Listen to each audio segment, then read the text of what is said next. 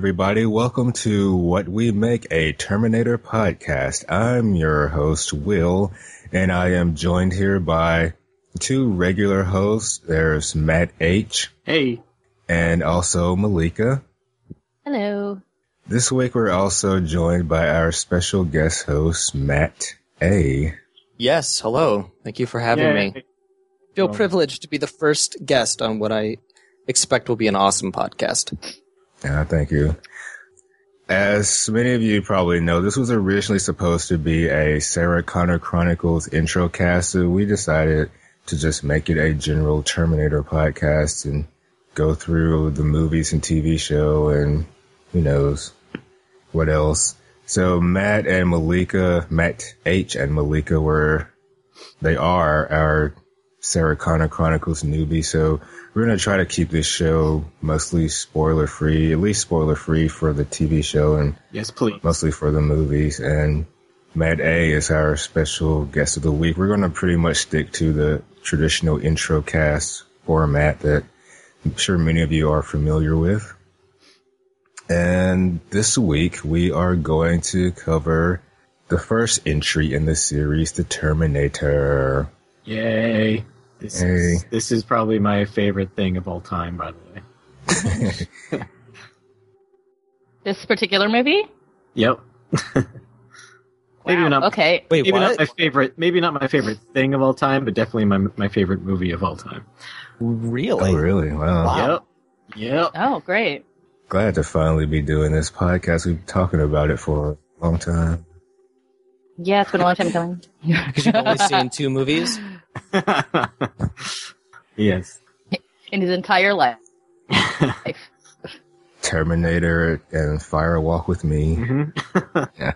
Oh, yeah, that reminds me. We should introduce ourselves and tell everyone a little bit about ourselves. I can start off. I'm Will, and I started podcasting about a year ago with doing two podcasts, Down Below, which is an intro cast about the TV show Babylon 5, and around the same time, Intro to Briscoe, which is an intro cast about the adventures of Briscoe County Jr. I've been listening to podcasts for years and been into science fiction all my life. And I've been a Terminator fan, I guess, since around the time T2 came out, and I went back and watched the first one. I've been keeping up with them ever since. Want to go next, Matt H? Sure. Yeah, I'm not as new to podcasting. I started maybe like 2011 when I went looking for a Twin Peaks podcast and found there were none. So I was like, well, someone's got to do it. So I did it. And since then, I've been on a Carnival podcast called Carnicast and Intro to Briscoe with Will. And I've had several guest spots. And currently I'm on this one. And also Matt A and I are doing Pooplecast, which is a Deadwood podcast. How about you, Malika? Well, I've been listening to podcasts since 2005, but I'm been on a podcast since a couple of years ago, I guess, which is another intro cast. It was to Veronica Mars, and even though we're done with the TV show, we're covering the book, and we covered the movie. It's called Investigating Mars. I've hosted on a bunch of podcasts here and there, and I also kind of do... I blog about certain TV shows, so I do recaps for the Americans. Yeah, cool. And you do commentaries from time to time for Down Below, which are great. Mm-hmm. I certainly do. It's my favorite thing. Good show, The Americans. It's a great show. So watch it if you're not. That's my plug. And Matt, you're unimportant. We'll get back to you later. All right, bye. Tell us a little bit about your experience with Terminator, how you became a fan. I wouldn't say I am a fan. I'm pretty new to the whole thing. I know the concept and the basic premise of it, and I've seen like bits of it on TV, and I kind of figured like I knew enough of it that I didn't have to watch it. I kind of thought it was a action-heavy movie, and I'm not, like, action stuff is not interesting to me. I tune out during prolonged action scenes. But I enjoyed it. I have seen Terminator 3 because it was on HBO, and Angela Chase and Ben Hawkins were in it. And I did see Terminator Salvation in the theater, but I had a reason for that. Coupon? No, it was the first movie in the Valley, that Phoenix area, that had D-Box motion seats. We're only like the second theater in the country to get those, so I wanted to go try them out. Basically, if you don't know, it's just a chair that vibrates, so like if there's an explosion, it shakes. You ever heard of that movie called... for that? What? And you pay extra for that. Oh, boo. For the privilege of being shaken about. My dog Reese is sniffing my back right now. It's just kind of weird. Reese. Yeah. You are a fan. It's the yogurt. Yes, I am a fan. You have yogurt on your back, Will? Yeah, I rubbed some back there just so he can... It's like interesting. All right, let's get started with Terminator. Yeah, I was debating what we should do after, at this point in the show, and I just decided, let's not do anything. Maybe we'll think of something later. Seems like we should do something after we introduce Evolution, waiting here. Yeah. Well, we can steal something from Hooplecast, and we can make predictions at the end of the episode, and then review them at the beginning of the next episode and see how right we were or wrong. Okay. But that'll only basically work for the TV show mostly, I think. Yeah, I had some ideas and some suggestions, but some were kind of spoilery and some, wouldn't have worked for the movies, but I don't know. We'll see what happens. We have is there how many movies? There's 3 or 4 to decide, and then when we can kind of make it recurring when we start doing the TV show. Yeah. 4 movies Is this soon. podcast explicit? Fuck. Yes. I just want to know up front, not that I'm gonna swear, but I might. Yes? Okay. Yeah, I marked it as explicit, so I can say fuck when I want to. Oh. I originally marked... Okay, well... I originally marked the Twin Peaks podcast as clean, but I couldn't, once we decided to start swearing, I couldn't figure out how to change it. Nobody's complained. That's awesome. I'm so excited to be on a podcast that's explicit. I can't even tell you. I know, God. I'm free! And watch, I won't swear. I won't swear at all. This movie's rated R. I was afraid that iTunes was going to reject my cover art since I have cocksuckers right in the cover art. But they didn't. Nice. That's amazing. All right, let's get on with Terminator. The movie was originally released on October 26, 1984. It was directed by James Cameron, who did movies like Aliens and The Abyss and Titanic and Avatar. I was 2 years old when this came out. Yeah, what an obscure. How old was everyone else when this came out? I was trying to figure that out. I was 5 when this came out. I'm old, man. I was 8? Matt? Yeah, I got y'all beat. I guess I would have been 3 years old. Yay, I win. Girl. I'm the youngest? Holy crap. Children. I'm not used to being the youngest in a group. The movie was written by James Cameron and Gail Ann Hurd. She's known for pretty much the same movies as him, and they both get writing credits on all the Terminator stuff. She's a producer on The Walking Dead now. Yeah, I watched Walking Dead and this in the same night. I was like, what? Was that the same name? Yeah. And it was.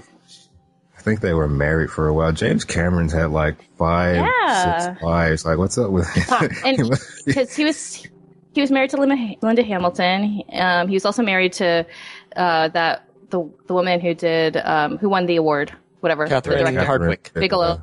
Catherine Bigelow. Bigelow. Who am I saying? Yeah. Who's Catherine Hardwicke? That's nobody. That's Chris Hardwick's sister.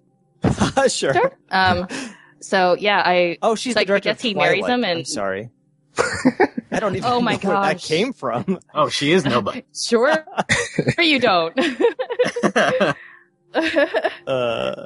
yeah, I guess like he's attracted to successful women, and he helps their careers, or maybe vice versa. I don't know. He must be a Then big they get proponent rid of the casting couch. But they're all talented, so that's a good thing. Yeah. Linda Hamilton's great. I don't know why she hasn't had a bigger career. She's on various like small TV shows. Like she was on Lost Girl, I think. But yeah, like just obscure, like, hey, it's Linda Hamilton. Beauty and the Beast. Oh my gosh. Watching Lost Girl. It's good. I haven't seen the season, but it's good. Reese, what are you doing? He's trying to interject himself into the podcast. Is your dog's name Reese? Yeah. Well, that's why. I named him while I was watching the Sarah Connor Chronicles. Well, that may be a little bit of a spoiler, but don't lie, Will. You named him after the peanut butter cup. You named him after Reese Witherspoon. I was going to tell the story. Moxie. Okay, I was going to tell the story during this Sarah Connor Chronicles, but yeah, I was watching season 1 on Blu-ray and got to a certain episode, which I won't say, but I was racking my brain trying to think of a name, and I was like, okay, I'll just name him Reese. And there was an unopened Reese's peanut butter cup on the table, but it was really the TV show was inspiration. But I ate that Reese's as soon as I came up with this name. And this was like right around the time The Dark Knight came out. So I was telling different people like different stories about how I came up with this name, just kind of like the Joker would lie about how he got his scars. Nice. So, but you want to the know, real story was... You want to know how my dog got his name? So my dog's name is Buffy because I was watching Buffy on Netflix so, you know, but I should come up with different. I wanted to name her Killer. That was the other option. So one of the two. Buffy stuck. There's a pet cemetery near my house, and there are so many Buffys. Oh my gosh, I'm going to come kill you. In a few years, it'll be full of, that made me very sad. It'll be full of Marleys. No, there are. I can't believe how many Buffys and Pepes. Pepes, that's random. I'm assuming they're Chihuahuas, but yeah, don't have imaginations. My brother. When my dog dies, I'm going to put his name is Duncan. It'll say Duncan. He saved the world a lot. Oh. My brother's named Kyle after Kyle Reese. They asked my cousin to name my little brother, and he named him Kyle after Kyle Reese. Oh. Wow, so there's like lineage with this. I mean, this must be really emotional for you guys. So if I get a dog, we'll see. Maybe I'll name her Sarah. Name her T800. Yeah, T101. Yeah. Not after. It's going to be a girl, so I don't know. She might have an ironic name, but we'll have to wait and see. Stay tuned. Ginger. Terminatrix. Oh, Ginger. Ginger. I like Ginger. Oh. Oh, we're going to talk about her. Yeah. Let's do it. Okay, let's do this. Just quickly, the movie was budgeted at $6.4 million, which is about $14.5 million in today's dollars. Just a low budget movie. And the box office was $78.4 million, which is about $179 million in today's money. Not bad. Yeah. So this was like James Cameron's like kind of one of his first movies then? Like he wasn't well known, he wasn't getting a lot of money? Is that what it is? I don't know. It may have just been the idea, or I don't know if it was his first movie or not. I can't remember. Looks like he directed something in 1981 called Piranha Part 2, The Spawning. Oh yeah, I forgot Piranha was his first movie. Maybe we'll have to watch that after this is over. All right, let's get on with the recap. Oh, Lance Henriksen was in that. My good friend Lance. Friends. Yeah, they're friends. Reese, get out of the way. Sorry. Mm-hmm. Reese, go sit over there. Thank you. Reese, go back to the future. Okay, the movie begins in a war-ravaged LA in 2029, which is in LA kind of war-ravaged now. That's my first note. I said, this film is about a man who travels back in time, living a nightmarish apocalyptic garbage fire hellscape to 1984 Los Angeles, a nightmarish apocalyptic garbage fire hellscape.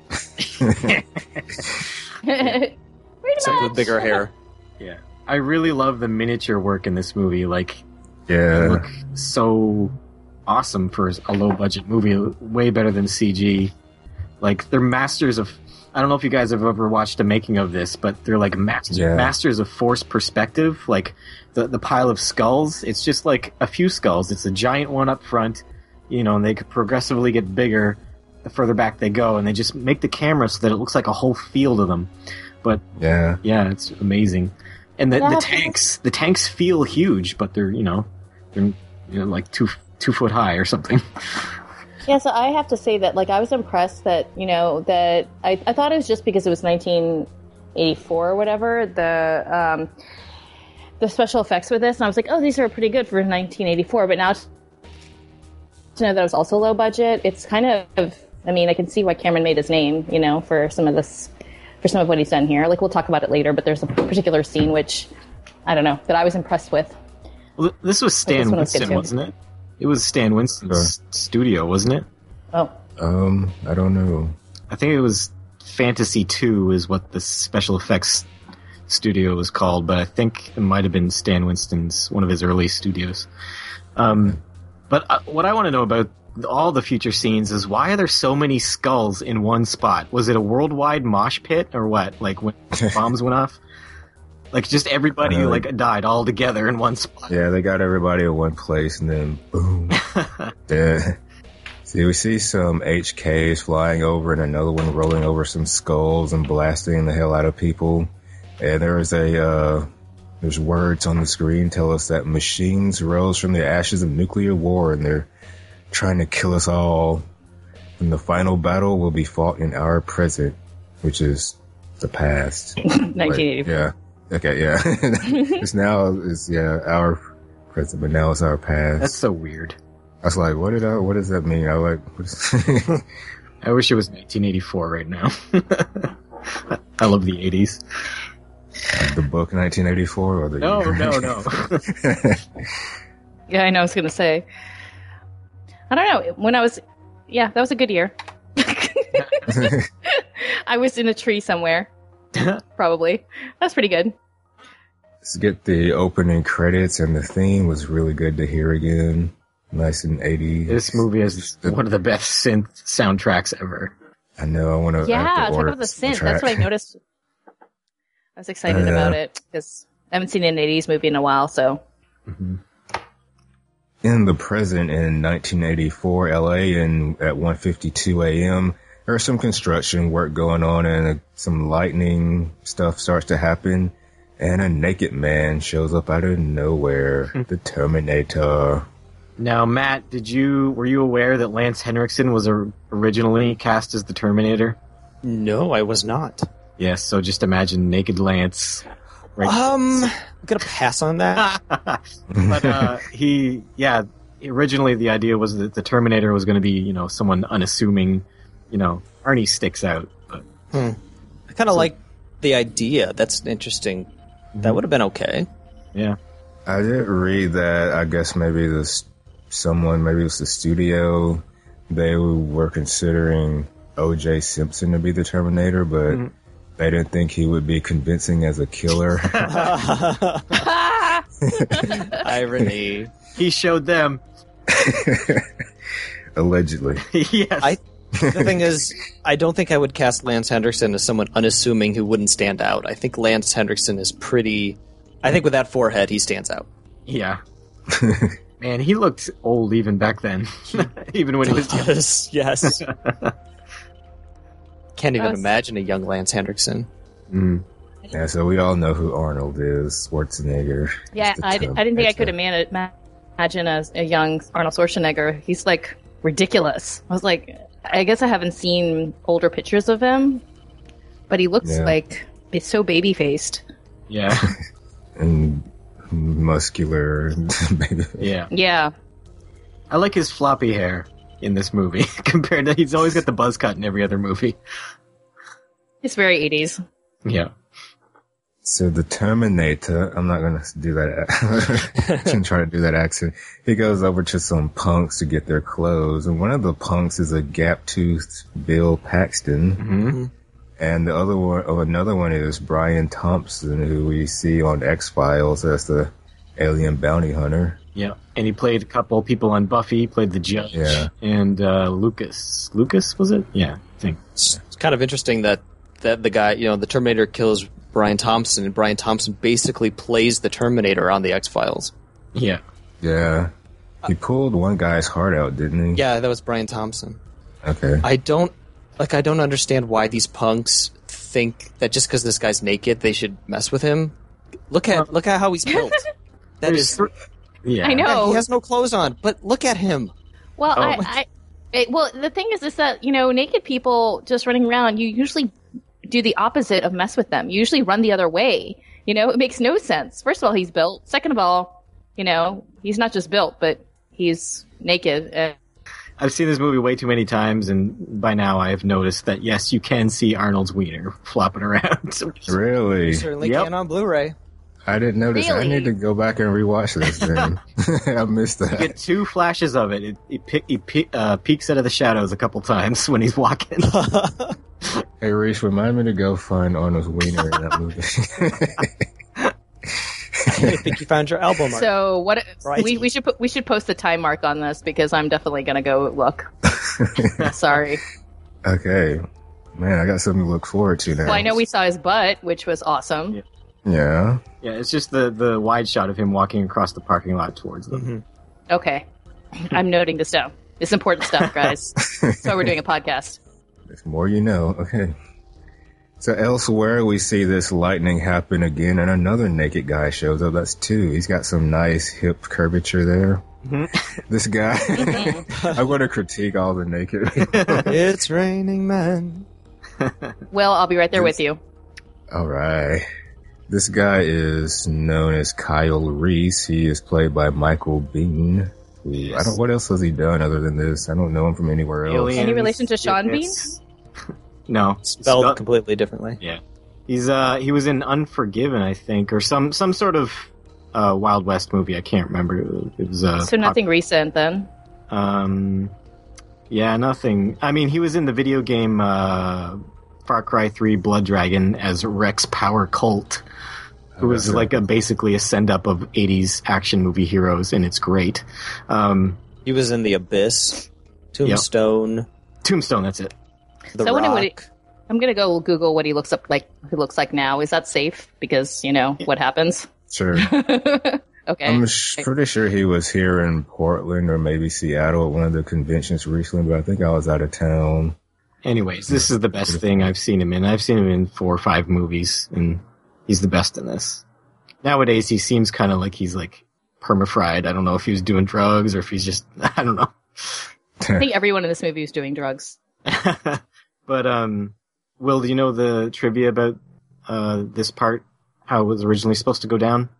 Yeah, I have to. Go ahead. I think I had notes at the end, but okay. Well, originally I think it was there were supposed to be 2 guys coming back from the future, right? And one of them materializes inside a fire escape and immediately dies. Like he materializes so that like it's through him, and then they make sure that doesn't happen in future movies by like establishing that when you come back in the past, there's this like everything within a certain radius just gets completely burned away, so you're always safe. But what if you teleport underwater, or not teleport, but travel back in time? And yeah, I guess if you like materialized in a solid block of granite, you'd just be stuck inside the solid block of granite in this little like circular. That'd be awesome. No, wouldn't you die pretty quick? Terrible. Well, it'd be a good web series. It'd be like, 2-minute web series. Like, oh no. You just hear the guy go, oh shit. I read that in one version of the script, they were supposed to send 2 guys back, and one was going to be a liquid Terminator, but they didn't have the technology to make that work at the time. Mm-hmm.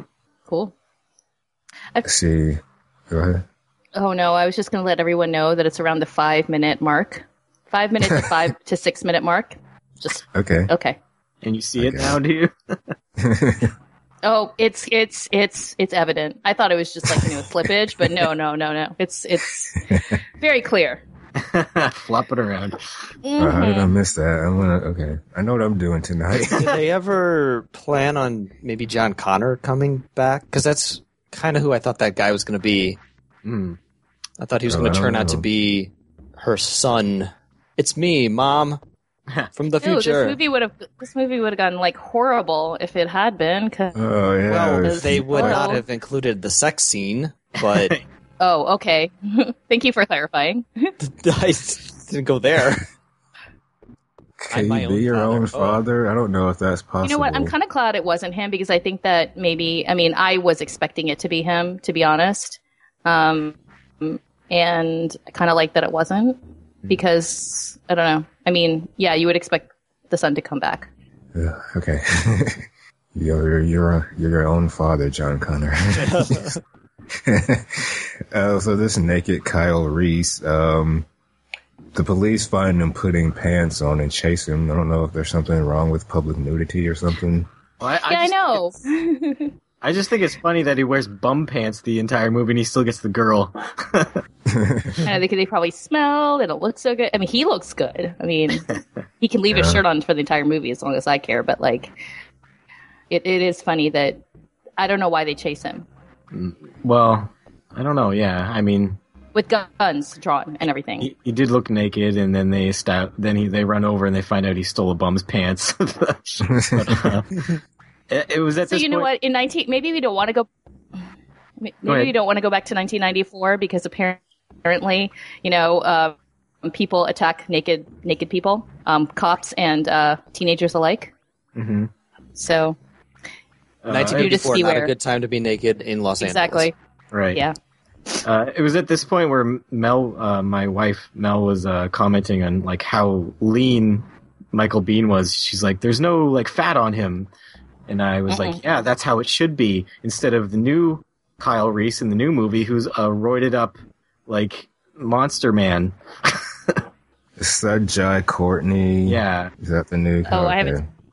I don't believe. I know Jai Courtney from. I can't Spartacus. look at him and believe that he's come from a war-torn future where everybody's starving and just struggling to survive. He looks way too fit. They lift a lot of weights in the future. Running.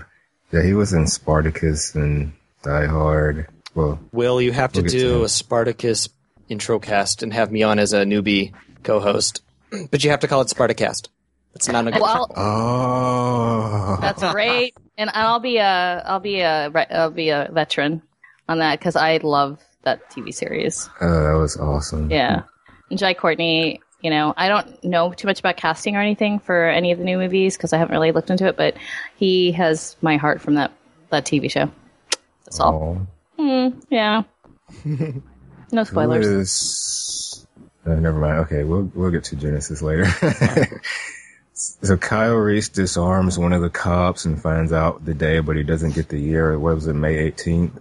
He runs when the rest of the coppers show up, and they chase him into a clothing store, which is convenient, so he can get some clothes. Yeah, and we get some Nike product placement. Velcro. And Nikes. But, I know. I was excited. I want to bring Velcro back, y'all. Like, I'm just going to start wearing Velcro. I've seen the original cut of the scene where he holds up the cop, and the cop in the movie is totally overdubbed with a deeper voice because the original guy was like, Thursday. It was not his real voice in this movie. Well, that's on my lead. Kyle ends up getting away because these cops are no good, but he steals a gun from a cop on the way out, and he goes to a payphone and tears out the listings for Sarah Connor. Okay, so this made me wonder, in today's, if this was happened today, would it be, if he had access to social media, this would take 2 minutes, right? But then if he didn't have access to social media, then he'd never be able to find her because nobody's listed in the phone book. Like, where would he get one?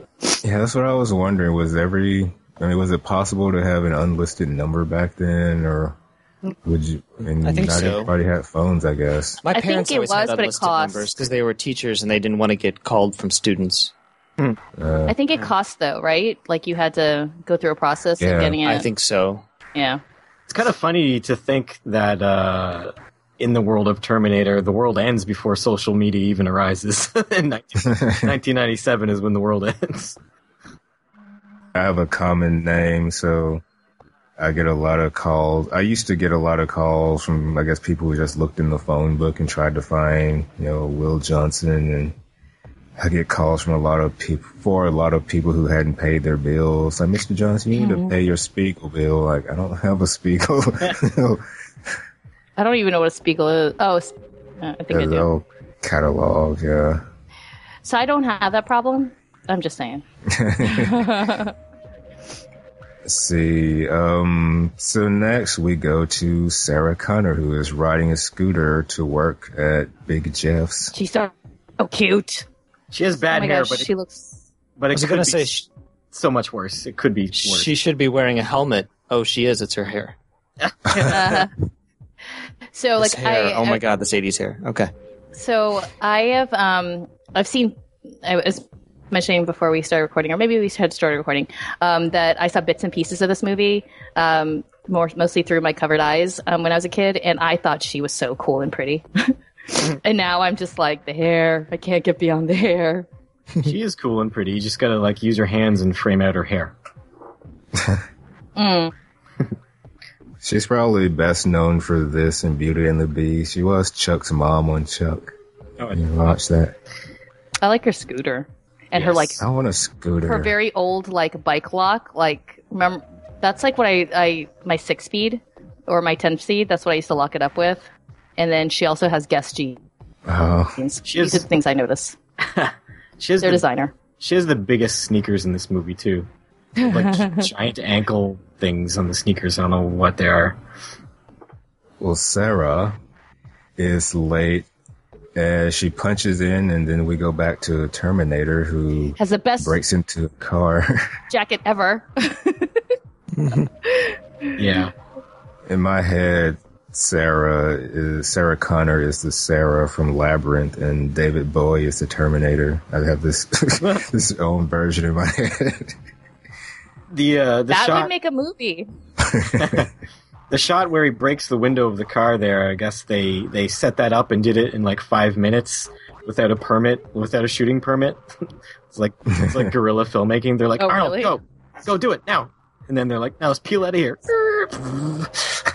So was it really just a random car on the side of the road? Like, did they know? No. Oh, okay, because that would have been better. But it's just some random guys. But they should have got permission from the city to block off the street for their filming time and stuff, and they would have had to pay for that. I like it better this way. I like rogue filmmakers. Back at Big Jeff, Sarah's in the weeds, and she's dealing with asshole customers. I've never, you see in movies all the time where the customers are dickheads. I've never witnessed that in real life, though. I have. Okay. This kid, though, oh my god, I would have smacked this kid. I would have smacked the kid's parents, and his then parents told were them to smack.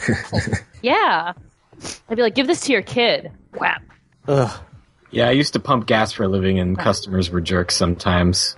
But the one time where a customer said he was going to report me for something stupid, I had forgotten my name tag, and I was wearing somebody else's name tag. He's like, "What's your name?" "Rob." "I'm going to report you." Oh wow! Did Rob get in trouble? Next, we see the Terminator go buy a shitload of guns, including a Uzi 9mm, and he kills the store owner when he's finished. Yeah, this guy wasn't that smart. That guy's so familiar looking out. Yeah, he's all over the place. I just looked at his IMDb, and it was just bills. You've seen him in a lot of stuff. What I like about the scene is like it's so sudden. Like there's no like, oh, like I'm gonna like pointing the gun. It's just like point the gun, shoot. Like no time. It was awesome. So Kyle Reese is sawing off a shotgun or something and goes walking. See the Terminator go to a payphone, and he does the same thing that Reese did, looking for the Sarah Connors in the phone book. And then he goes and runs over somebody's toy. Ugh. I was wondering, it would be funny if it was the same phone book. Like, it's like, damn it. All the Sarah Connors are gone. Oh, there's no Sarah Connor here. Yeah. That's how you know he's a villain. He ruins some kid's toy. Yeah. He knocks on some lady's door, and after he confirms that she's Sarah Connor, he shoots her more times than really necessary. Just to be sure. I like the original sound effect for this gun in the original release of the movie. They changed it in the past few releases and made it more wimpy sounding. No. Why do they do that? I don't know. At least it's not a walkie. They didn't replace the gun with a walkie-talkie. Again, like in just a lot of movies, they hesitate and they wait and they do exposition before they shoot. I just like the fact that, I mean, it makes sense because he's like a robot, but like just the fact that he's just like, hello, are you Sarah Connor? Gone, bye. It's nice. Yeah. Very clean. Very efficient. When you're watching the movie the first time, it's a while before you find out what's really going on. You just know there's this man. You don't know that he's a robot. And there's this other man. Yeah, I wish I could have that experience. I can't remember having that experience. It feels like I've always known that Arnold was the Terminator and Kyle was the human protector. Like, I wish I could have gone into this cold. Big Jeff's, one of Sarah's co-workers shows her a TV story about a Sarah Connor being shot to death. What This really annoyed me. That I think, isn't it Ginger who's like, come here, you're gonna love this. You're going to love this. Look, this mother was shot to death. She has her name. Isn't that great? Isn't that funny? No, it's terrible. You're a horrible person, Ginger. It was the 80s. They had all those weird, scary movies around then. They were just a weird time. They found humor strange. She wasn't Ginger, though. She just had the same hair as Ginger. Oh, okay. I thought they were the same. Don't be smart, Ginger. I take it back, Ginger. You're fantastic. Ginger is a paragon. Yeah. Kyle Reese hotwires a car, and there's some delicious 80s music on the radio. And the tires on one of the construction vehicles reminds him of HK's running over skulls in the future. Mm-hmm. And he has a flashback to the future because the future is the past, and the past is the future. So Back awesome. to the future. Okay, so awesome. This girl looks exactly like Jennifer Carpenter. I'm like, why is Dexter's sister in the future? do you, Malika, do you still have it up, and do you know are you familiar with Jennifer Carpenter's face? Oh yeah, I totally am. When she lifts her visor, pause it on her face. She's Deborah Morgan. Oh my gosh. It's coming up in just a little bit, and I'll have to pause it because, I do not want to think that Deborah Morgan's in the future. I really don't. She annoyed me through 6 seasons of Dexter. Deborah, now that's somebody who does something with her mouth when she talks that annoys me. Bill, I think that you and I have the same thing because, yes, exactly. She has this weird way of talking. Talia. Yes. Yeah, people don't see it, but we see it. It's there. Still haven't described it accurately enough. I don't know what to look for. But just look at her mouth when she talks. It's like this weird, like, twist almost. It's her lips. Talker. It's bizarre. She has crooked mouth? Because you know who has crooked mouth? Lena Headey, who will be on the Sarah Connor Chronicles. She's got a crooked mouth. But I think it's endearing. Cersei doesn't have a crooked mouth. She doesn't bother me as much as Lise. I mean, Cersei... I don't notice Cersei. She bothers me for other reasons, but I think I'll be able to do the series without cringing. But for sure, like, this woman has that. Oh, I love her crooked mouth, Lena Headey. Yeah, she's good. Oh, I'm sad that I didn't get to go meet her when she was in town a few weeks ago. So Kyle and his boys are fighting the HKs, and Kyle manages to take one out, but his friend gets killed. Those things are friggin' accurate. Like, she was out there for a second, it's just like, whoop, dead. How are the humans winning this war? I don't understand. Kyle takes off with his surviving friend, but they have an accident in the car, and I guess his buddy died. That guy was getting whiplash before they crashed. I know, he was being jerked around so much. Like, can you slow down for just like 1 second? Well, I mean, it was obviously a dummy and a model, but I mean... Yeah, just... You can see him, like, whip back. I'm like, oh, okay, your neck is broken twice now, but still firing. And then how does... Like, is this an actual flashback? Or, like, an actual memory? How would he ever get out of that? He was on fire. I don't know. I took it as to be an actual memory, but yeah, it was what happened. So Kyle wakes up back in the past, and he drives off. And then we go to Linda Sarah Connor. She's Linda Connor. This is my favorite scene. Yeah, she's got her Jetsons t-shirt on with her girlfriend, and she gets a call from a guy telling her what he wants to do with her, but it's her roommate's boyfriend, Matt. This is a scene that I watched when I was, when I was 13, basically, or younger than that. No, much younger than that, actually. And this is the scene that I remember because I thought it was like super sexy, like even at a young age. When he was telling her, I was like, oh, what is this feeling? It's interesting. And then the end of the scene is what like made me not want to watch the movie anymore. Oh, well, yeah. He's played by Matt is played by Rick Rossovich, who was in Top Gun. He was Val Kilmer's buddy. I think it was Iceman or something. No, Val Kilmer was Iceman. Oh, can't remember. No, Val Kilmer was Iceman. Yeah. Oh gosh, I'm gonna have to go look that up. He's one of the two guys playing the volleyball. Yeah, he's been in a bunch of episodes. And that woman does look like another Jennifer Carpenter. I can attest. Yeah. Okay.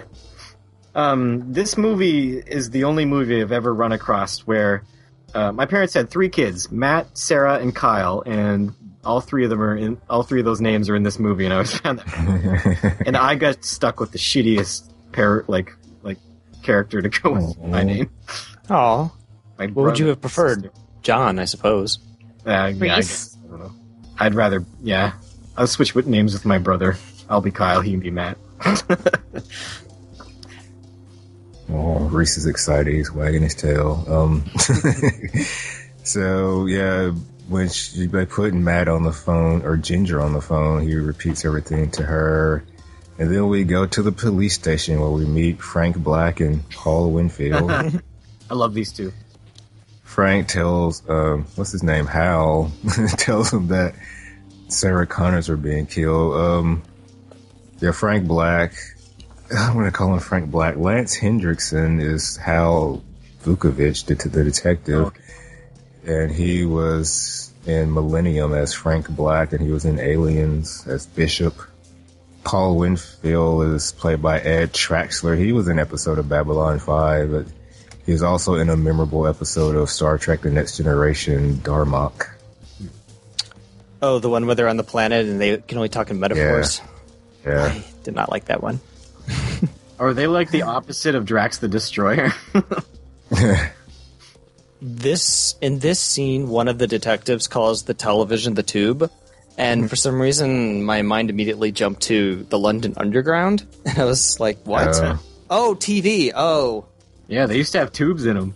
That's not what I associate the word tube with now. You know what? I had totally forgotten that they actually had tubes, and that's why they were called the Tubes. Thank you. Back with Sarah. Sarah and Ginger are fixing themselves up. Sarah can't find her lizard Pugsley, but she does find him up on the shelf, and they listen to a message. Sarah's date's canceling on her. Oh, boo. Well, just when they're standing there looking in the mirror and they're like, better than mortal man deserves, I'm like, you guys look like a nightmare. Ginger's like 99% hair at this point. And spray tan or something. Sarah's date lucked out. Boy, is he a lucky guy. Not what would have happened if he actually went on? Yeah, he'd be dead.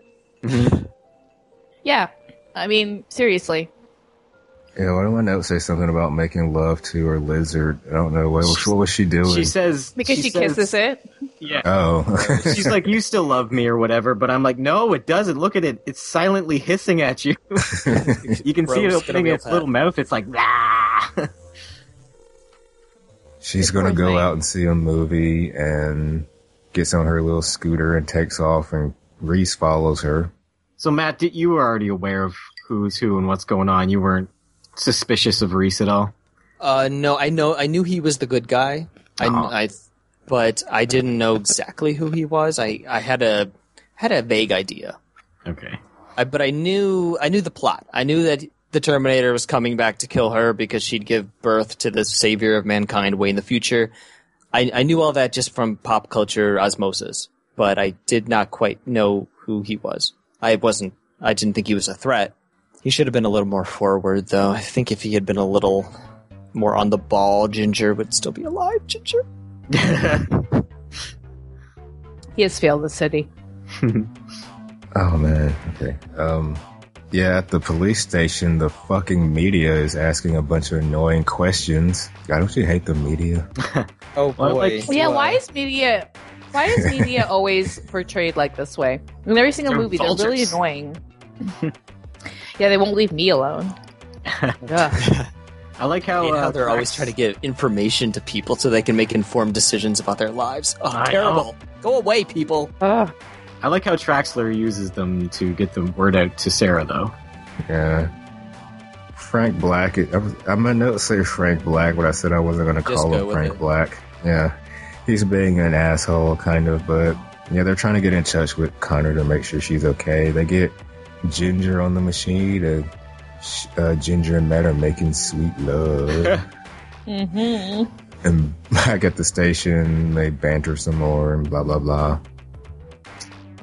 So in a bar or somewhere, Sarah sees another report about another Sarah Connor being killed, and now she's concerned. So she looks in the phone book and see that she's next. Yeah. And this is smart. Like, I have to say that, like, you know, she's hearing about all these Sarah Connor. She actually does something, like, I don't know, rather than her just being oblivious and being like, oh, well, that's just too bad. Isn't it weird? Mm-hmm. Like her weird waitress buddy. Yeah. Yeah. She was having a, by herself pizza date. She had an entire pizza just for herself. Oh, sounds so good. I'm sure she was taking half of it home. And there's that weirdo creepy guy staring at her while she's, like, near the phones behind her. I want some pizza so bad. Again, it's the 80s. Everyone's a creep. Yeah. The phone doesn't work, so she leaves and Reese follows her. She tries to lose him she sees that he's following her and tries to lose him in a different bar, and she goes to use the phone surrounded by all this 80s hair and 80s dancing. And she calls the LAPD, but all the lines are busy. Guys, I want to live in tech noir. I do too. That looks like because this is my nightmare. The music going on is Tane Kane and the Triangles. Oh boy. Awesome. Oh boy. Yeah. Poor Tane Kane. She tried so hard, but in the end she went into porn. There's nothing wrong with that. That girl's got to make a living. I know, but she wanted to be a music star and it failed, so she had to go into porn. Well, she had a backup at least. She probably made about 200 more films than Michael Biehn. In an afternoon. They're all 20 minutes long. So the Terminator arrives at Sarah's place. Ginger's dancing around like a fool, and she goes to get some milk and snacks. We see that Matt had sex with his socks on. Way to go, Matt. Yeah. Terminator goes into the bedroom and beats the crap out of Matt. Matt's pretty fit, though. Yeah, he holds his own against the friggin' Terminator for a sec. I like the effect of the Terminator punching right through the pillow, though. And the Terminator goes on to shoot Ginger in the back. Once again, it was a little more than necessary, I think, but had to be thorough. Mm-hmm. They are showing he's ruthless, that's for sure. This is the first time Sarah screws herself over the phone. Yes. It's one of 3 times she screws herself over in the movie. 2 of them are with the phone. Yes, that's true. Once he hears Sarah's message, he finds something with her picture on it and goes off to find her. I do have to say, though, she's not stupid, you know? I don't know. Yeah, this was just poor timing. I mean, like, this is poor timing. Like, I would also, you know, kind of call my roommate, too, because you wouldn't, I don't know, I mean, for him to be there, and I don't know, I think you'd have a better chance of reaching the roommate than you would someone who's trying to kill her. I don't know. I was just happy that, you know, she didn't have, you know, dumb heroines to seize. Mm-hmm. I only wish she just hadn't set her location. Ginger, I'm in trouble. Give me a call. Well, they wouldn't know her to call. But yeah, she doesn't have a cell phone. That's true. Call the police, or yeah, I suppose she couldn't give away her location without asking for help. Yeah. And Kyle, if he had been on the ball again, he could have told her he's probably listening to phone calls. He could disguise his voice. But how would Kyle have convinced her of his story unless she had seen something like that? Well, you leave out the part about the time travel and you just say there's a guy coming after you. I guess. You know, you make something up that's plausible, I suppose. She would probably run away assuming that he's the guy trying to kill her. Which is kind of what she assumes. Why would I mean, yeah, but if he was quick enough, then he could have gotten that message across, and then she'd be like, well, why would a guy trying to kill me try to tell me about another guy trying to kill me? I should probably, you know what I'm saying? Like, he would just probably try to kill her, rather than be like, watch out for this guy who's trying to kill you, which might be me. Well, but eventually it'd be like, come with me, and then she'd be like, no, you just want to get me alone so you can kill me. This is true. You know, this day and age with social media, it'd be so easy to find somebody. Like, Sarah just checked in at IHOP. That's what I'm saying. I mean, like, this movie would be like 10 minutes. He goes back there. On the flip side, her phone buzzes and she looks at it and it says, it's from Ginger, P.S. There's a guy trying to kill you. Oh, okay. Thanks for the heads up. Yeah, you text. Move. Do we talk about yogurt before we start recording? Because I might have to move this yogurt container. I can smell it. You better move it. We're gagging on this end. Yeah. Just a thought. Okay, so they finally get through to Sarah at the police station, and they tell her she'll be safe in public, and they'll be there in about half an hour. But Terminator arrives, and he doesn't even pay to get in. But he does find Sarah. And he doesn't care about the public setting. No. So this is what was truly creepy. I mean, if you take this, like, all special effects aside and everything, just the fact that this guy is relentless and that, you know, like, all the tropes of, like, a killer, like, you know, being safe in public and, like, you know, whatever. It doesn't matter. He doesn't care. Yeah. And I don't know. I did know, you know, what he was, but, you know, going into this movie, but this is why it creeped me out when I was young, because it was just like, there's no stopping him, you know? I mean, like, what are you supposed to do? She did all the right things. She went in public, she called the cops, whatever, but... Yeah, you would live in such terror if you knew that this kind of a person was after you. Yeah. Never safe. Sucks to be her, I don't know. Mm-hmm. She sees Reese looking really creepy at her, and the Terminator pulls out a gun and... to shoot Sarah, and then Kyle, this is when Kyle actually starts firing with his shotgun. Yeah, because he had no idea what the Terminator looked like. Yeah, he had to wait for him to show himself. Terminator gets back up and starts shooting up the place, and one lady got shot in the back, which looked kind of funny the way it was done. But, yeah. The gunplay in this scene is really, really good, I think. Like, yeah. Usually I don't care that much about, you know, gunfights, but I think it was really well done. So he shoots up the Terminator some more, and spoiler alert, he says to Sarah a phrase we'll hear in every movie and on the TV show, "Come with me if you want to live." Mm-hmm. Iconic. An iconic line. Terminator gets up and Cal and Sarah take off, and Termy runs after them. Do you call him Termy? I got tired I got tired of writing out Terminator. I know it sounds like a premature baby, but that's your pet. That's your pet name for the Terminator. He's so cute. Termy. Aren't you a cute part Terminator? So we get to see. I don't know. Was this the first time we got to see how the Terminator sees things from his eyes? I think so. Yeah, I think so. I looked away for a second. I didn't see how he got set on fire, but he jumps on their car, or they try to get away. Kyle Reese is like super good and accurate with his gun, and he blew up the fuel tank on the car that the Terminator was running by. Okay. Which is a little far-fetched, I think. Yeah, sawed-off shotgun. Aren't those harder to fire? Anyway. I don't know. Hand wave. I don't know too much about guns. Either way, Arnold loses his eyebrows and part of his hair in this scene. We were working so well for him. Little Termy steals a police car and goes after Sarah. Oh my god, so cute. He steals a police car from the scrawniest cop on the force.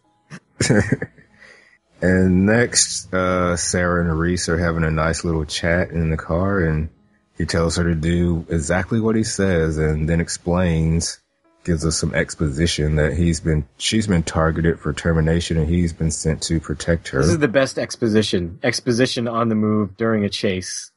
Yeah. And he's so intense and in charge. I love Kyle Reese. He's like my hero. Terminator mimics the cop's voice when he's talking to dispatch. He's going after Ouch. He's going after Sarah and Reese. Sarah thinks it's all a mistake. Wait. Oh, she says she hasn't done anything, but Kyle explains that she will. And that Terminator is a machine, Cyberdyne Systems Model 101. He's a cyborg. At this point, the police and the T-101 catch up with him, and they do some ramming and stuff and get away. Such good camera work and practical chase, like car stunts and everything.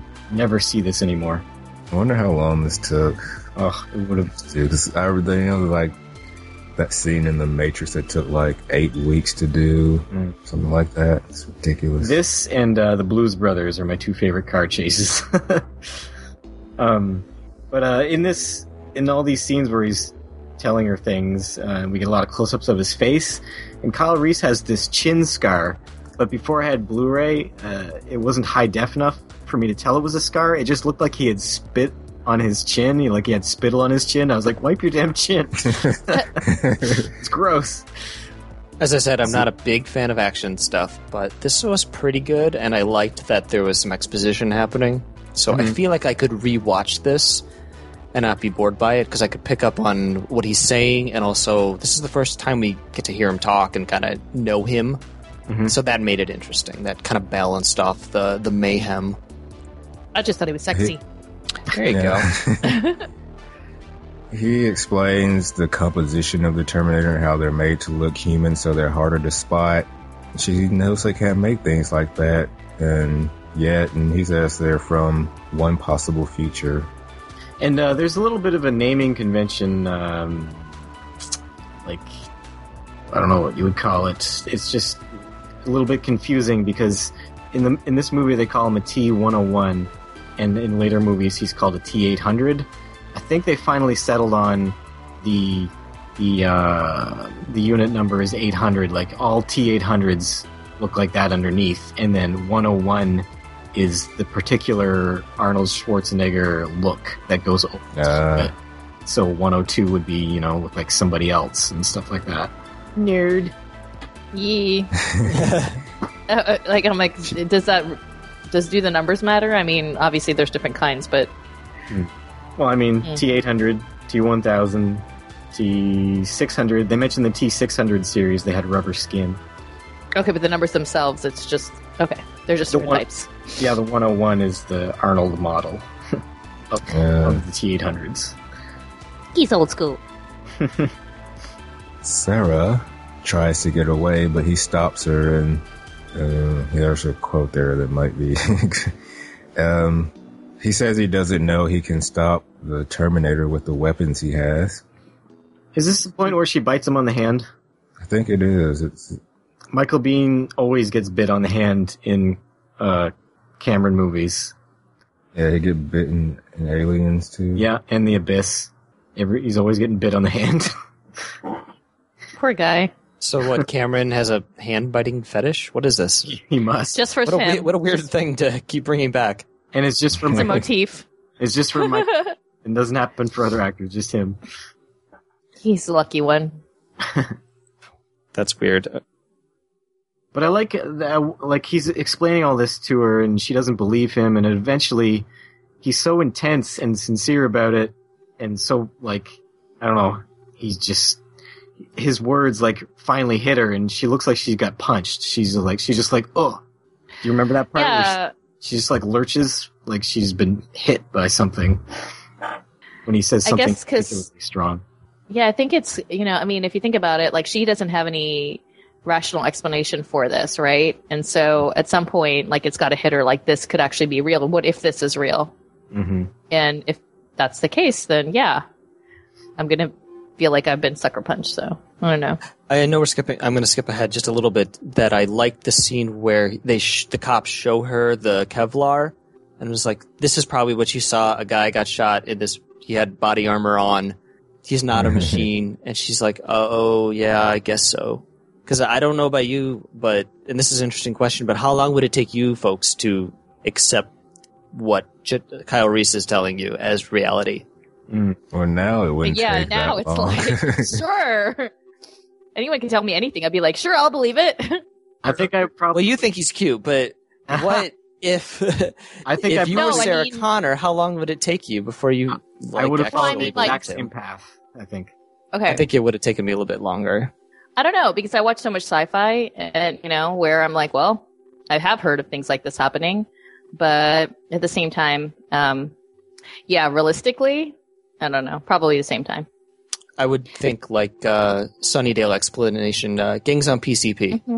That's what this is. Gang's on PCP. He's on PCP. Well, that's why he goes so fast. Like, at some point, it doesn't really matter. It's the fact that someone's coming to kill her. So, like, okay, I can believe that this is the case, and this is like the only way I might be possibly going to stay alive. So I really don't care at that point. Like, I'm like, I just need somebody. Like, I'd be so scared, and the cops aren't going to do anything, and this guy's like, it's my only way of being helped. So who cares what he says if he's going to try to keep me safe, because nobody else can. They actually do use the PCP excuse. Frank Black says that when he's like, how'd he punch the window? He was probably on PCP. Oh, yeah. Gang's on PCP? I feel like it's like, I feel like we don't get that anymore. PCP like as an excuse, went out. like nobody's like, because like, I mean, how much PCP do you have like lying around? It's like not a thing. I think the other Sunnydale explanation was a scavenger hunt that got a little wild. Yeah. I want to see what kind of powers PCP would give me. That's what I want to do. I know, it's like Put that on my bucket list. You'd be able to talk to your dog. Hard to do. Why don't you take some PCP and record it for the podcast? Yes. Oh, wow. That would be the lost episode, yeah. But when... commentary on PCP. There's an interesting thing when Arnold's like looking for them. He does this thing where he's looking left to right, but he moves his eyes first. Yeah. His head follows his eyes, like he's scanning robotically. It's pretty effective. So after we see Arnold out patrolling, the police find the car that Sarah and Reese ditched, and those two are sneaking about to get in a different car, and they exposition a little more. Kyle explains that everything was wiped out in a nuclear war a few years from now, and the defense network computers got smart and formed a higher order of intelligence, and they decided that people were a threat and decided to exterminate us. It's pretty forward thinking for 82, I think, to be worried about AI. Like, we seem to be just actually considering getting serious about being worried about it now. Like, it's been in the news lately, like Microsoft and Bill Gates and everybody giving their opinions on whether or not we're going to get wiped out by AI. Yeah. And probably because of this movie. Well, I don't know. If this movie hadn't... Oh, you think if we didn't have the Terminator franchise, they would still be talking about threatening AI? Oh, maybe. I don't know. But I guess it was 2001 also had a AI that went crazy. That's true. There's also a movie called AI. I don't know. Yeah, that was a little boy in Jude Law. That was about Haley so scary. destroying the Cute little boy. He was the scariest AI that I've ever seen. That's all I'm saying. He was very clingy. And kill his mother. Yeah. I don't know. I think that, like, probably back in this days, it was like thinking for our future, like this could never happen kind of thing. And nowadays it's like actually in the news. Like, here is part of science fiction, right? Like, maybe someday this could happen. Ha ha ha. And now it's like, well, actually, maybe it could. Better start thinking about this. Yeah, 2029 is not that far from now. If you think about it. Well, I mean, it was the Skynet was supposed to go online in 97. Right. And then I think it changed to 2003 or something, maybe in later movies. I can't remember. Yeah, Kyle says he grew up after the war and most people were rounded up and put into camps for orderly disposal, but some were kept alive to help out with the disposal. One guy led the people back from the brink, and he was John Connor, Sarah's unborn son. Bum, bum, bum. So how did he learn to drive? What? How did he learn to drive? How did That's Kyle a really learn to good drive in the question. future when I'm guessing there probably weren't a lot of cars and clean roads and he didn't have the mobility to do that? Well, we saw him driving a car in his flashback. Yeah. But yeah, it did seem like this kind of car?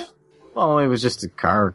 I don't know. I mean, maybe the robots let him drive a forklift or something, but he's really adept at driving. Good at it. Well, I mean, like, because I can drive a car, but I couldn't do what he did in this movie.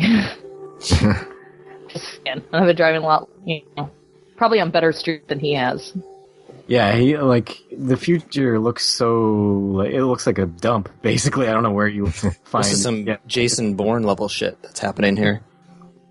Oh yeah, next Terminator's looking mean. He arrives at that parking garage and starts shooting at Sarah and Reese as they're about to leave, and a gunfight breaks out, and there's lots of driving and shooting. This was a good scene. Yeah, Reese shoots him right in the face. Sarah takes the wheel, Reese does some good shooting, and Terminator has a little accident. Okay, and this is the one part of the movie I have like a serious problem with. The Terminator could have killed them right here. Instead, he walks off. Yeah, like, why didn't he... I guess he didn't want to fight so many cops. It doesn't matter. His only mission is to kill her. He could walk over, kill her, then the cops arrive, blow him away. It doesn't matter. That's actually true. It's like if his one thing is like it's just to kill her and he's a robot, he doesn't care about his own safety, he doesn't care about who he kills, he doesn't care about anything except for killing her, so why wouldn't he just, take the shot? And then who cares if he dies because he's a robot? Yeah. He wouldn't die anyway because we see everything he goes through, and this thing is hard to kill. Yeah. Yeah, he could get them all. I don't know. Maybe he's got some sort of protocol that makes him try to avoid revealing his true nature to people, so that maybe if they find out that there's like robots walking around, they'll like be wary of creating such a things, and then Skynet will never come online anyways. I don't know. Mm-hmm. That's a good one. I hope Let's they thought go of with it. that. Yeah. That's just me trying to justify Done. it. It's canon. Mm-hmm. Headcanon. It has been entered. At the police station, the police are trying to console Sarah. She's found out that Ginger and Matt are dead. Oh. And they want her to speak to Dr. Silverman, a criminal psychologist who's tired and yawning, and they're going to try to find out if Reese is crazy. Okay, this guy's amazing. He is. He asks all the best questions. Like, if you came back in time, why didn't you bring better guns with you? I mean, he really asks great questions and has great, alternatives to what is super crazy. So Kyle has good answers. It's like, yeah, he has does. like the audience. He's the audience surrogate because like we all want to know. Like that's why I was impressed that this movie is kind of smart because like people actually. This guy takes him seriously. Not seriously like he thinks he's real, but seriously like he humors him kind of thing.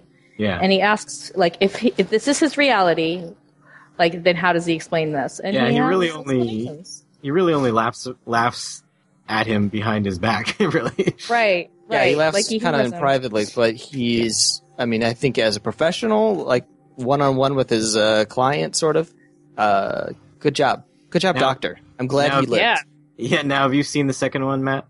I haven't, but I'm this guy's advocate. Way to go, Dr. Silberman / Silberman. Okay. Yeah, I don't even know. I don't remember anything about this character after this scene, so I'd be happy if he shows up again. All right, well, I won't say. Go, man. I'm sure he gets killed in the next one, doesn't he? I won't say. Oh. I forgot to write down who plays him, but he looked familiar. His name is Earl Bowen, I think. I will not Google him. I think he does a lot of voice work. I was also surprised just how nice and competent all the police officers seem to be. Yeah. Especially for the Yeah, like they're doing the best they can. They're doing the best they can. Oh, they're not like bumbling idiots. I remember one of the things that Earl Bowen is known for. Have you guys ever played the old adventure game Monkey Island? I have not. No. I have, but so long ago that I don't remember it. Okay, well, Earl Bowen plays LeChuck, the main bad guy. Okay. So somewhere the Terminator's fixing himself up. He's all busted up. Okay, so this is a scene that I was impressed with, like just in terms of it looks awful now, but like given the time, it's pretty good. Yep. Is this the one where he takes his eye, or he's fixing up his eye, and it's obviously makeup? Yeah, it's a fake head, but still pretty But when good. I was a kid and I watched this is one of the other scenes. Like I said, there's like certain scenes that I remember from this movie, and this was one of them, and I totally just fell for it. So it worked on me as a, I don't know, 8-year-old, something like that. Yeah, and they also, he messes around with his wrist as well. So that was, they set it up where it was a real guy's hand through the table connected to a fake wrist. At the police station, they're questioning Reese. He's doing some truth telling, but they think he sounds crazy. He does. He's so intense here. I love it. It's one of my favorite performances. Probably is my favorite performance when he just loses his cool and just starts screaming. Tells them about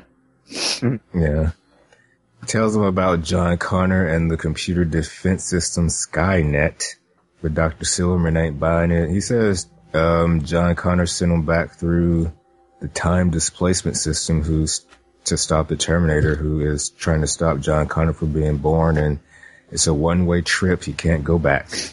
And somewhere, I'll have to see if I can dig it up. I was in India, and there was this internet cafe kind of thing called Skynet. I took a picture of it because I knew that much about the movie, where I was like, oh my god, it starts here. We see the Terminator fixing up his face. Oh yeah, this is over my note where there's some obvious special effects going on here. But yeah, I just like the idea of the Terminator doing his hair. He's like, oh, my hair burned off. I better spike it up. Puts on some sunglasses to hide his bad eye and gets his gun. I want those gargoyle sunglasses. They're so expensive, though. I'm sorry, guys. I'm a really big Terminator nerd. That is fine. You don't say. Dead. At the station, they're watching a tape of Reese being questioned, and Frank Black is kind of a jerk, but he's funny. He explains that, Reese explains why he couldn't bring weapons back because only living organisms can be sent back, nothing dead will go. They should wrap the weapons in flesh. Ah, yes. Like embedded Terminator into their skin. Hmm. Oh, really? Okay. I know. I was thinking about how they could get weapons back. I hit on something that was. I just imagined Kyle Reese. He's like, he finds Sarah Connor. He's like, do you have a knife? And he like cuts himself open and pulls like a laser pistol out from under his ribs. He's like, I just happen to secrete this here. But I'm also thinking of prison smuggling techniques that we don't really need to go into. The Terminators. Yeah. And then you can unwrap it and you can cook the bacon. And then you have a gun and bacon. Wow. That's so happy. Oh. Send a dead pig back. No, don't say that. Don't say that. That's so mean. Oh, okay, I'm sad now. Yeah, well, you could probably make an animal swallow some weapons and then send the animals back with the people and then kill the animals and take the weapons out of their carcasses. And then eat the animals. And then eat the animals. That's what I'm saying. Y'all, I'm a vegetarian. I eat seafood, so maybe if you set it back in a fish, I'd be okay with it. I don't know. Yeah, Kyle Reese just comes back with the squid. He reaches inside the squid, pulls out his pistol. Comes back with he has to go find a fishing rod. The first thing he does, you got to go catch this fish. He just comes back with like a fish bowl. And oh yeah, I can't even have the water in it. Oh, that's right. Yeah, the Terminator is surrounded by living tissue, so that's how we got back. And he says that Skynet didn't know much about Sarah Connor, so it was just being systematic by wiping out all the Sarah Connors. Now, this is where he gets really intense and mad and warns them that Termy's going to kill her. And they can't stop her. Oh, Termy. Oh. At this point, I'm like on the Terminator side. I'm like, you're so cute. You just want that. I just want the hug. Your job. I came back in time for a hug. Dr. Silverman thinks Reese is crazy, and this is where they give her a vest and tell her to get her some sleep, and he was on PCP. Yeah, if I was her, this would probably, snap me back to reality. Like, oh yeah, they're probably right. Yeah. I don't heard know. the drugs can do. I wouldn't believe the whole drugs thing just because I'm like, they use that on every TV show. I'd be like, come on, you've got besides PCP. But I would believe, something else. I don't know. Maybe shrooms. My college What was years that? were fun. Remember in Florida when the guy ate the other guy's face? What was he on? Bath salts. Bath salts. There you go. Oh, that guy. I don't even know about that, and I don't think I want to. No, you don't. Let's just move along. I'm not going to Google. Silverman is leaving the station right as the Terminator arrives. The guy at the desk won't let the Terminator see her, so he goes away for a little bit, and when he comes back, he... This is the first ever in Arnie's career, I'll be back. Yeah. First ever. And you can see right through his sunglasses in this scene. You can see both of his eyes. His eyes? Yeah. You liar. Yeah. But was this really necessary to drive through the door? He could have just walked through and torn the door off and... Yep. Maybe in the future that's not how they do things. They don't have doorknobs in the future. Well, he did have all of his guns in the car, so he had to go back for them anyways when he realized that they weren't going to let him through. So, might as well just drive the car through. Yeah, you might as well. So Arnold tried to have Al be back changed because he had trouble pronouncing the word "I'll," and he also thought that a robot from the future wouldn't say contraction, so he tried to have it changed to "I will be back," but James Cameron didn't go for it. And then he built an entire career off it. But I mean, yeah, it'd be interesting that he would use contractions. Commander Data doesn't use contractions. Exactly. And he's got feelings, so... He has robo and a cat. And he's... Spot. Oh, what is it Spot? What's the... It is Spot. Yeah, Spot. Oh. Spot's not Spot as cool. Spot got turned into a lizard in that episode where they all devolved. Oh, yeah. That episode. Even Spot's And Data's... descended from lizards. Mm-hmm. Data is anatomically correct. I wonder if the Terminator is. Yeah, we know he is. We saw it. He is. Yeah, we saw it. 5 minutes. Oh, yeah, that's 50 right. seconds or something. Now, what we don't know is if he can be stimulated. I never even thought of that until you just brought it up. Well, now I'm really curious about it. So, yeah, so what is the point of it? Yeah, I mean, I know the point of it, but... To blend in. It's at the end. Yeah, to blend in. Because when you're naked, if you were Ken doll and, those... I'm sure then he would have been left alone by those guys. They'd be let go for the rap. Whoa, yeah. buddy. You need help.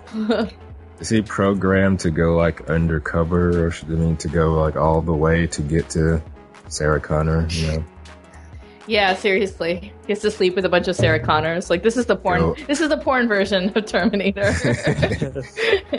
I'm not gonna say that. I was gonna say something, and it's explicit, but yeah. I was gonna say, "Come with me if you want to fuck," but Terminator. Yeah, right. Come with Maybe me. That singer was in a parody film.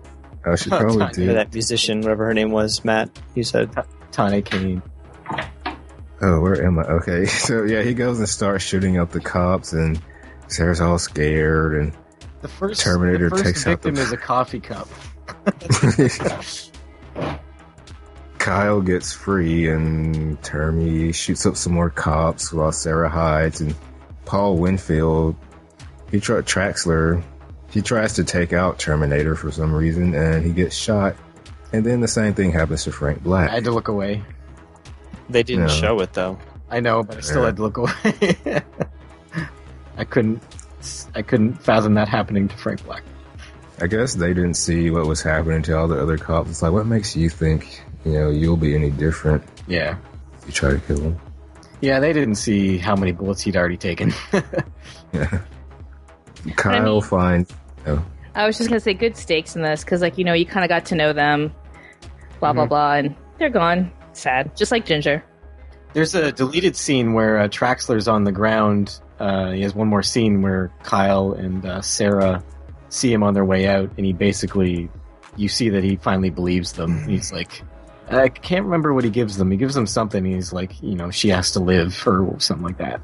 I don't remember. Okay, now according to pornparody.com, which is apparently a website, there are 3 parodies of the Penetrator, the Sperminator, and the Inseminator. Yeah. I think we need to watch those. Did you research? When you're done with the rest of the series, there you go. Yes, absolutely. Bob's Boners. Oh no. No. No, don't ruin that for me. Yeah, something should be sacred. It's just so sad that I just said that. Who's gonna go to a store called Bob's Boners? Wow, the cover of Doctor Who, which is a Doctor Who porn parody, the guy really looks like the Doctor Who guy. I mean, I know it's not Doctor Who, it's just the Doctor. God, did you ever see the trailer for the Cosby porn? I'll put the link in Skype. Does it star Cosby? No, but it stars a guy who does a really good Cosby. I'm like, you're like really good at that for being a porn actor. He probably is Bill Cosby. Oh yeah. Want to star in his own porn. Ugh. I never want to watch that because that's from my childhood. Like, ugh. Some things. Anyway. I saw Ghost Dad in the theater. It's a big fan. I did too, sadly. When you're young, you see a lot of shitty movies. Yeah, you do. In the theater. Because you're like, your friends like, oh, let's go to a movie, and you're just not choosy, and there's limited options for your age group. So that's why I saw Junior twice in the theater. And stopped where my mom was. Oh, I'm sorry. Dr. Horror does look like Matt Smith, and the TARDIS is shaped like a penis. Yeah. You know what? I'm really proud of myself that I'm actually not looking this up right now. I am patting myself on the back. Add to cart. No, I'm kidding. Okay, so when Sarah's hiding and Kyle comes in and she hears his voice and then she shows herself, she's very lucky it wasn't the Terminator impersonating Kyle, because we learn later that he can do that. Or no, we already saw him do that with the cop's voice. Yeah. Yeah, which I kind of liked. That. Do we see him? No, I guess we don't. He doesn't ever impersonate Kyle. Does he know what Kyle sounds like? Maybe a little. He must. I mean, like, he must have heard him say, "Come with me if you want to live" or something. But yeah, he only heard that cop say like one thing, and he imitated him. Yeah, he could imitate him. Interesting. Kyle and Sarah scoot, and once they're away, they ditch that car and settle in for the night. And some more exposition. She finds out. This is where she finds out his first name finally, and what it's like to travel through time, which isn't pleasant. I like her being inquisitive about all of this. And he's bleeding, and she bandages him up, and he tells her a little bit about John. They don't know much about John's father, only that he died from the war, and Reese volunteered to come back in time to meet her, and that she prepared John to fight, and he gives her a message from John. He tells her a little bit about the future, and then there's another flashback to the future. Except it's not a flashback, because she's dreaming it, and she dreams of things she has no knowledge about. She dreams of the picture that's taken at the end of the movie. She dreams about the dogs that they use to sense the Terminators, which he hadn't told her about yet. Like, are we sure it's her dream? I don't know. She wakes up and she's like, I was dreaming about dogs. Yeah, I was confused. I thought it was his dream, but then she woke up and was like, I'm dreaming of dogs. I thought it was... Well, I mean, I just, figured that it was one of those weird, because he's a time traveler and blah, blah, blah, like there's just some sort of connection. I don't know. Or maybe he told her a lot of extra stuff that we didn't hear, and that's what she's... He talks in his sleep. Yeah, maybe she absorbed it, and now she's thinking it. I don't know, but because she wakes up and she's like, I was dreaming of dogs, and then, like, that's something that she just, like, popped into her head, and then he reveals, we use them to sniff out Terminators. It's always Terminators with you, isn't it? I know. This is what she Terminators all the time. Oh, God, she's talking about Terminators again. Guys, you know how the future has already happened, but it hasn't happened yet? That's why time travel is so awesome. Anyway. So wait a minute, is this where they have sex? No, not yet. Not under okay. The bridge. They do not have sex under the bridge. Forgot to mention that she does a good field dressing. Oh, yes. I knew they were going to have sex, and I just kept waiting. We're like, come on, get to it. Well, that's also a scene that I remember. See, notice what stands out to me when I was young, but like that was the most explicit sex scene I had ever seen in up until that age. And so in the past, I had always remembered it as like this epic thing. And when I saw it this time, I was actually slightly disappointed because like we've seen some way more graphic things and more realistic things now. Whereas before I'm like, oh my God, it's going to be so sexy. I can't wait to see it. Anyway, we're talking about it before it's happened. So I'll wait. We brought it up now. I wasn't allowed to watch the sex scene, but all the violence, it was great. Yeah, it's all right. That's the weird thing. I think that my parents, they just didn't know, or they didn't, like we just rented stuff. And so I got to see things that I probably shouldn't have been watching. I mean, when it was out in a theater, then they had some discretion, but like it was something we rented, which this was. It was something my brother rented. And so like I just kind of watched it along until I didn't want to watch it anymore, and he didn't care. But I think that, it was pretty intense. And then this time around, it was like, all right, yeah, it's okay. I've seen worse on network TV. Yeah. What did you guys think of the dream, though, or the flashback? I just haven't noticed that everybody looks so sad. Yeah. I wrote down, at what point does the human race just say, oh, fuck it? We're watching the Fireplace Channel TV. After they showed the picture. Yeah, I thought it was kind of weird when the little kid was like pretending to shoot Kyle, and then Kyle shoots he points a real rifle at the kid. Oh, oops. Oh yeah, the Terminator comes. That's what was the Terminator, right? Yeah. Comes in and starts blasting people. That's a really great visual. The Terminator just using that Gatling gunning in slow motion and with his red eyes. They have better weapons in the future. But I think that it really gives you an idea of how horrible, I mean, like, I don't know. I mean, it was effective in what it was trying to communicate. Yeah, sure. I really don't know how the human race is winning this war. I know. It looks so horrible and like. But they're not, right? Hopeless. Isn't that the whole point, that they're not winning the war? No, they're surviving. They did win. That's why the Terminator went back in time, because the humans were about to win. So they went back so they couldn't, so they could hopefully kill the leader before.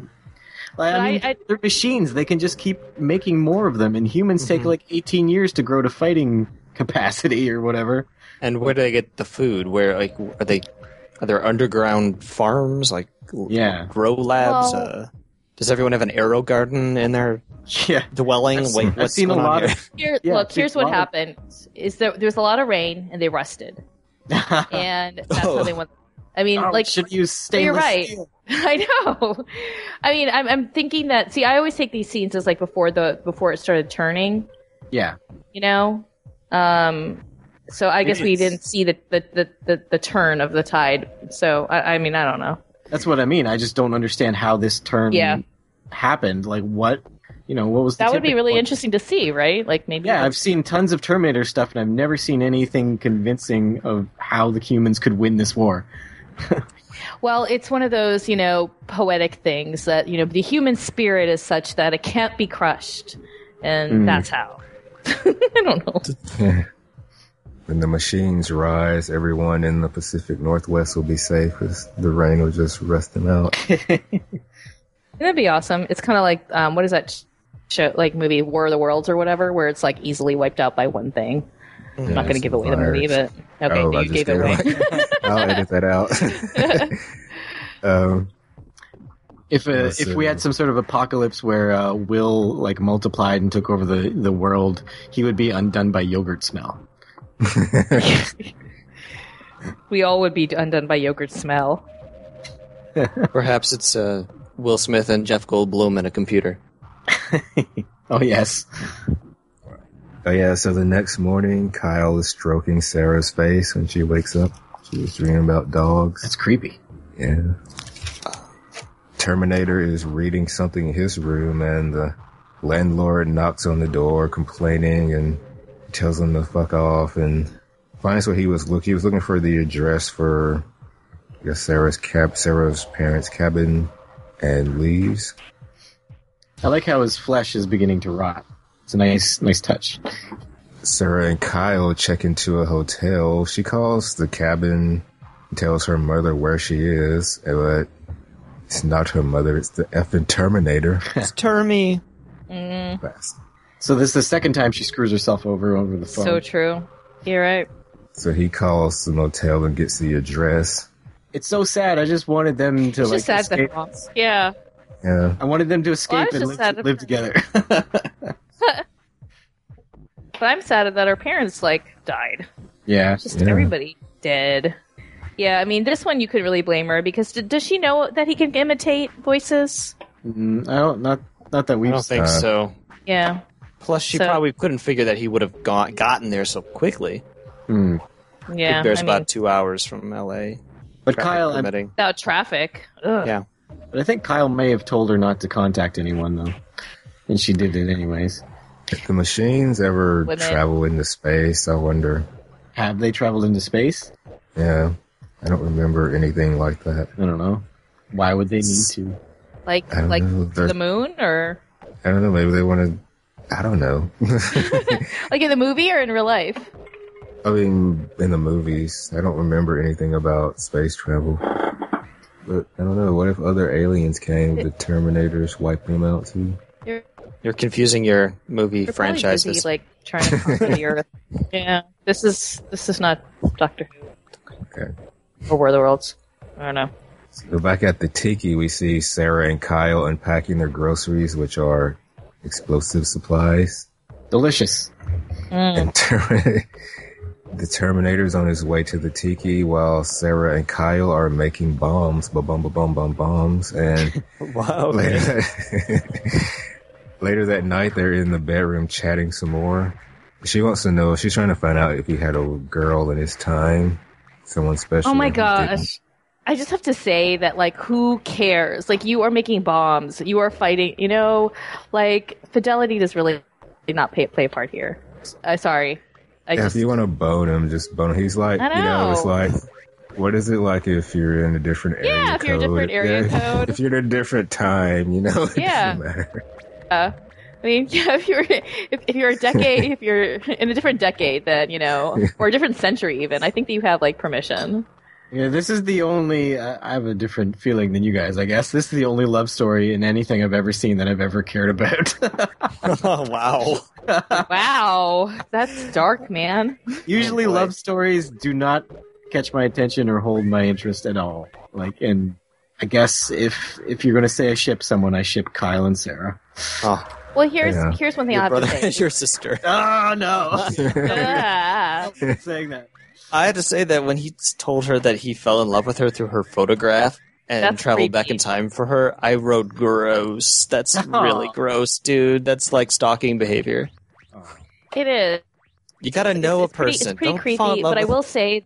Yeah, I was gonna say, don't fall in love with an idea of a person. You fall in love with a person. I mean, this is what happens on, internet dating sites across the globe. You fall in love with a person who their picture is, and then you meet the person and you realize they're not really like that. So, I'm sorry. But I will say that... Except he went back in time and she really was like that. Yeah, but he didn't know that. Yeah. How would he know it? I mean, he projected upon her his own idea of what she should be like. And it's just gross. I'm sorry. I know it's your favorite. I know you're shipping these two hardcore, man, but I find it kind of grody. And as a female, I will tell you that does happen. I'll tell you that, people fall in love with an idea. Guys especially. I mean, no, maybe I shouldn't say guys especially. In my experience, guys fall in love with an idea and, they're often disappointed when you're not really that thing. Or, you're disappointed. He wasn't disappointed. She turned out to be everything he wanted, I think. His expectations were really low. Maybe. But I will say that if it hadn't ended the way it ended, I think that the reason I liked this, it sounds so horrible. It was tragic, and that's why I liked it. Yeah, that makes it interesting.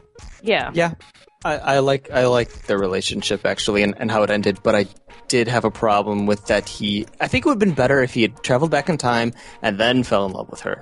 Versus, I know it's a short period of time, but it's better than this idea that he has in his head that he just loves her so much and he traveled back in time for her. Oh, no, please no. It's so romantic. No. It's creepy. It's pretty creepy. Note to self, never go back in time for a girl.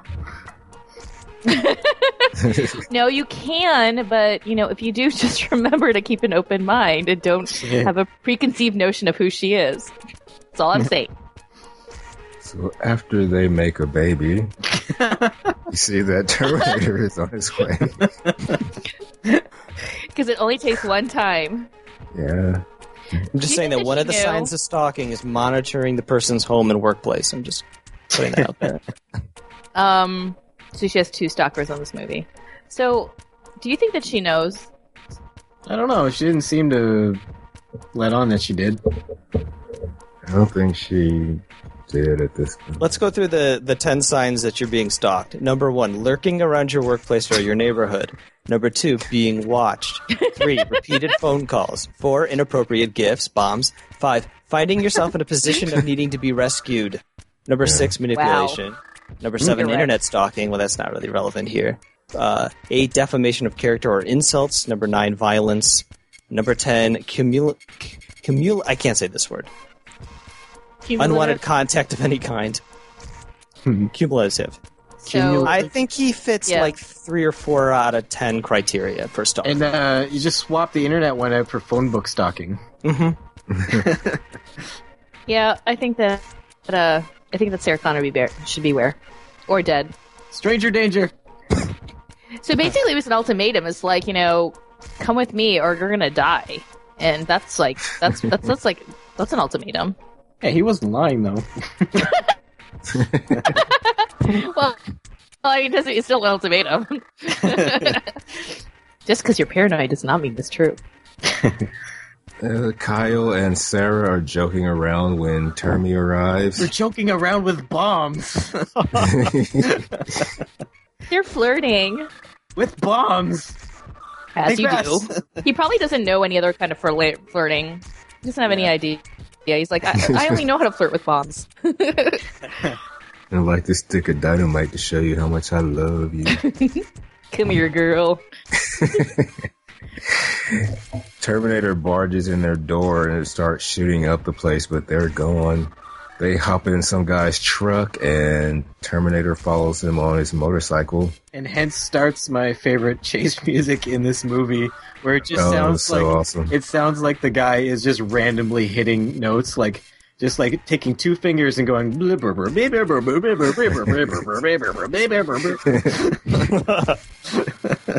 But it's great. That's pretty accurate. Reese starts throwing some bombs back, but he's not hitting anything, but he gets shot himself. So Sarah uses the truck to ram the Terminator off his bike, but the truck they're in flips. She's still a mess. Yeah, and Terminator gets hit by an 18-wheeler, but he gets up and takes the 18-wheeler. I think this is the one that David Hyde Pierce is in. I really don't recognize. I can't picture his face on there. Yeah, whenever I picture David Hyde Pierce, I see Sophocles, Poole. Sarah gets Kyle out of the overturned truck. She says, "Get up, soldier." Just before Terminator can ram them with the 18-wheeler and they run off, and Kyle puts the bomb in the fuel exhaust of the truck and it explodes with Terminator inside. That was super dangerous. She's already being chased by a tanker. Now it's going to explode too. Yes. What if Terminator ran over her before the bomb went off? And then exploded on her? Terminator stumbles out and he's burning in the fire. That looks amazing, by the way. Yeah, this is pretty great. Yeah. And Kyle and Sarah celebrate, but Terminator isn't done yet. He's just metal now. Some stop motion animation. Oh my god, the stop motion makes it look creepier. It does. Yeah, it's more scary. And then when he's chasing them down that hallway, he gets as close as he can get without actually catching them. It's really, when I was a kid, that scared the shit out of me. So Kyle is hurt, but Sarah gets him back on his feet. He's stalking them through that facility, and Kyle orders her to run while he fights the Terminator in solo combat. No matter how many times I see this movie, I still root for them to escape together. that happens a lot. Like, no matter how many times you watch a movie, you're like hoping something different will happen. Like when Boromir dies and spoiler alert. Well, it's Sean Bean. You should have expected it. Yeah. So, yeah, he gets a bomb in the Terminator and blows it to pieces, and Sarah gets hurt in the explosion, and Kyle is fatally wounded. Sarah's leg made me kind of... it was kind of... Oh, she's lucky like a artery wasn't pierced. She lived. I mean, the other guy didn't. Mm-hmm. Did you guys think that he was going to die? The first time I watched it, no. I didn't necessarily think he would live. I just didn't give it thought as to whether he would live or die. But. This had a tragic love story all over it. Really? Okay. Mm-hmm. I thought for sure he was a goner. He's not done yet. His bottom half's gone, but he's still dragging his top half after her. Now, I remember reading somewhere that James Cameron got the idea from this movie from a dream he had while he was sick about a cyborg dragging his top half along, and he had knives in his hand or something like that. So after some chasing, a lot of tension, a lot of drama, she uses a machine to crush the Terminator, and his lights go out. Mm-hmm. And it's about time. Well, yeah, the second time he popped up when he was chasing her, that I shit my pants there too. But I always used to wonder like how she could know that button and know what it would do, but I pretty much just caught it this time that she accidentally hit it earlier, like that same button, and alerted the Terminator to their location in there. So that's how she knew what that contraption did. What if he got back up? What if just the arm comes after her? I just didn't know when he was going to stop, because he just keeps on getting up, so... I just kept writing, "Oh, come on," in my notes, like, over and over again. Oh, come on. Stop. Just die. I expected, magnets to come and pull him apart, is how I thought that would go down. He got crushed. So Sarah Connor is the best, but Ellen Ripley's the best too, and I can't decide between them who's better. That's tough. Sarah, later, go ahead. I was going to say Sarah Connor is even more badass in the second movie. Yeah. Later on, Sarah's being wheeled out, and they see Kyle's body being taken away. There's a deleted scene. You see that one, Matt, where they're in the factory and somebody finds a chip, and they're like, "I've never seen anything like this before. We need to take it down to R&D." I don't know if it's you zoom out and you find that this entire chase in the factory took place inside Cyberdyne Systems, where the company that creates Skynet. I lost my place. Okay, yes. Sarah is driving with her dog, and she's making tapes for John. He stops to get some gas, and she talks about how she's gonna she thinks she will tell John about his father. The little boy takes her picture, and she hustles her into giving him money for it. She only gives him 4. He wanted 5, and it turns out this is the same picture that Kyle had in the future. I thought this was great. Yeah. A bit of circular storytelling here. Yeah. It was really good. And I like how earlier he said she looked sad in the picture, and he always would study her face and wonder why she was sad and what she was thinking about. And it's just ironic that, she was at that time in that picture that he's always had. She was thinking about him and how he's dead. Yeah. Also, her mother and her roommate and her roommate's boyfriend and the cops, and she's probably thinking about the children of those cops, how they're going to grow up motherless and fatherless. And all the people who will die. Yeah, nuclear. Yeah. She's got to raise her son. On the plus side, she's got an actual pet this time instead of that gross lizard thing. Hey. little boy says that a storm is coming. Sarah knows. And she drives off, and that's the end of the movie. Drives off into a matte painting. Yes, she did. I was like, they're not really out there. I guess it's all these. See, after the credits, there was an acknowledgement to the works of Harlan Ellison. Yes. I was wondering what that was about, but I saw on Wikipedia where Harlan Ellison said he loved the movie, but he thought that they ripped off an episode of The Outer Limits he had written, so he threatened to sue them, and they ended up settling with him in '86 and gave him money and a credit in a later prints. But James Cameron was pissed off about it and didn't like it, but studio said that if they lost a lawsuit, then James Cameron would have to pay the damages, so he went along with it. But he said that Harlan Ellison is a parasite who can kiss my ass. Whoa. So he never acknowledged that, like, he never said that he, took this from that Outer Limits. There's an episode called Soldier. Yeah. About a soldier, traveling back in time and materializing on a city street in the year 1964. But then the rest of it, doesn't have anything to do with preventing an apocalypse or anything. Which is kind of the whole crux of a Terminator franchise. Yeah. So I don't see it. Well, see, I have some other notes that they got out of place.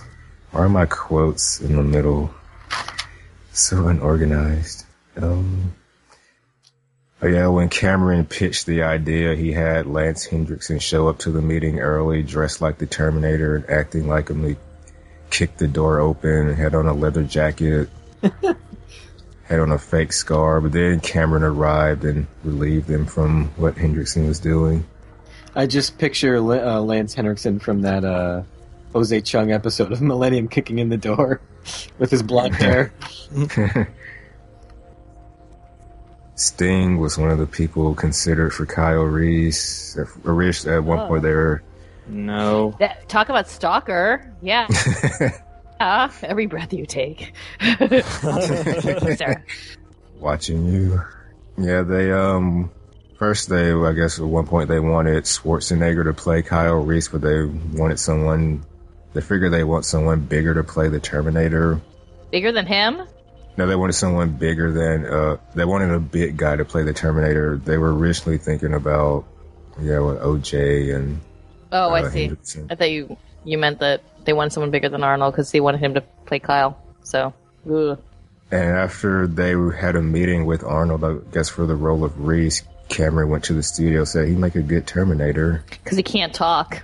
We need somebody who can speak. Yeah. Can you imagine Arnold doing all that exposition? No. Not just the exposition, but the love scene and all that. No, I would. Oh my god. No. I would be traumatized had I seen that with Arnold. Just saying. I fell in love with you, Sarah. From your picture. It says that Schwarzenegger wasn't really excited about being the Terminator when he was doing an interview on the set of Conan. An interviewer asked him about a pair of shoes he had, and he said, "Oh, this is for some shit movie I'm doing. It'll take a couple weeks." But he was talking about the Terminator. Were they Nikes? See, Terminator opened at 4 million. It was the #1 movie for the first 2 weeks. I think it was like, it feels like it was, at least to me, that it was like completely forgotten about after it first released, because there's a large gap between this and Terminator 2. Terminator 2 was huge, and it felt like everyone who went to see Terminator 2 had no idea, about Terminator 1. They had never seen it. Anyone I talked to, anyways. I hadn't. Really. I thought Terminator 2. And all I knew of this movie was the scenes that I mentioned. But they did so much promo for it, You think it was the promo? I wasn't sure if it was that, or if I couldn't remember if Arnold was already really big when Terminator 2 came out, or if that's what really...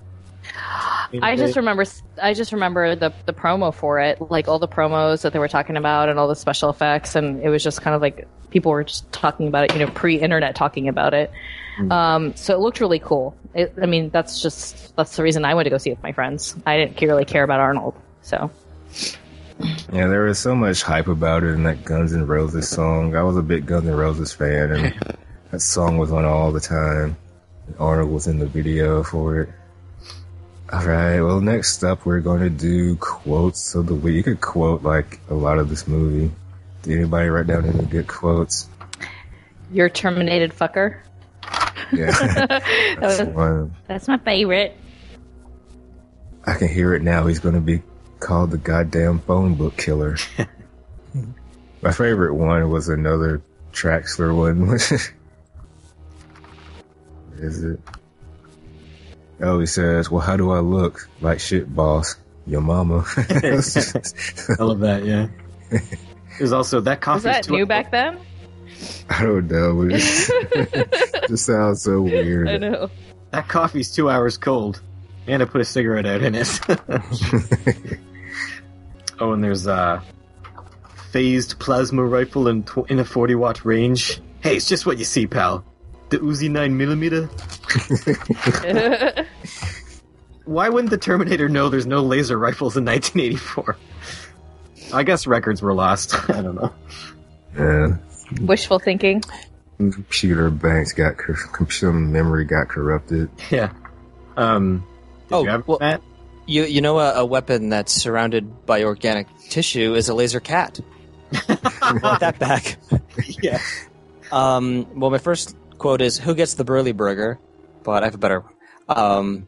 And this is from the best character in the movie, Dr. Silberman.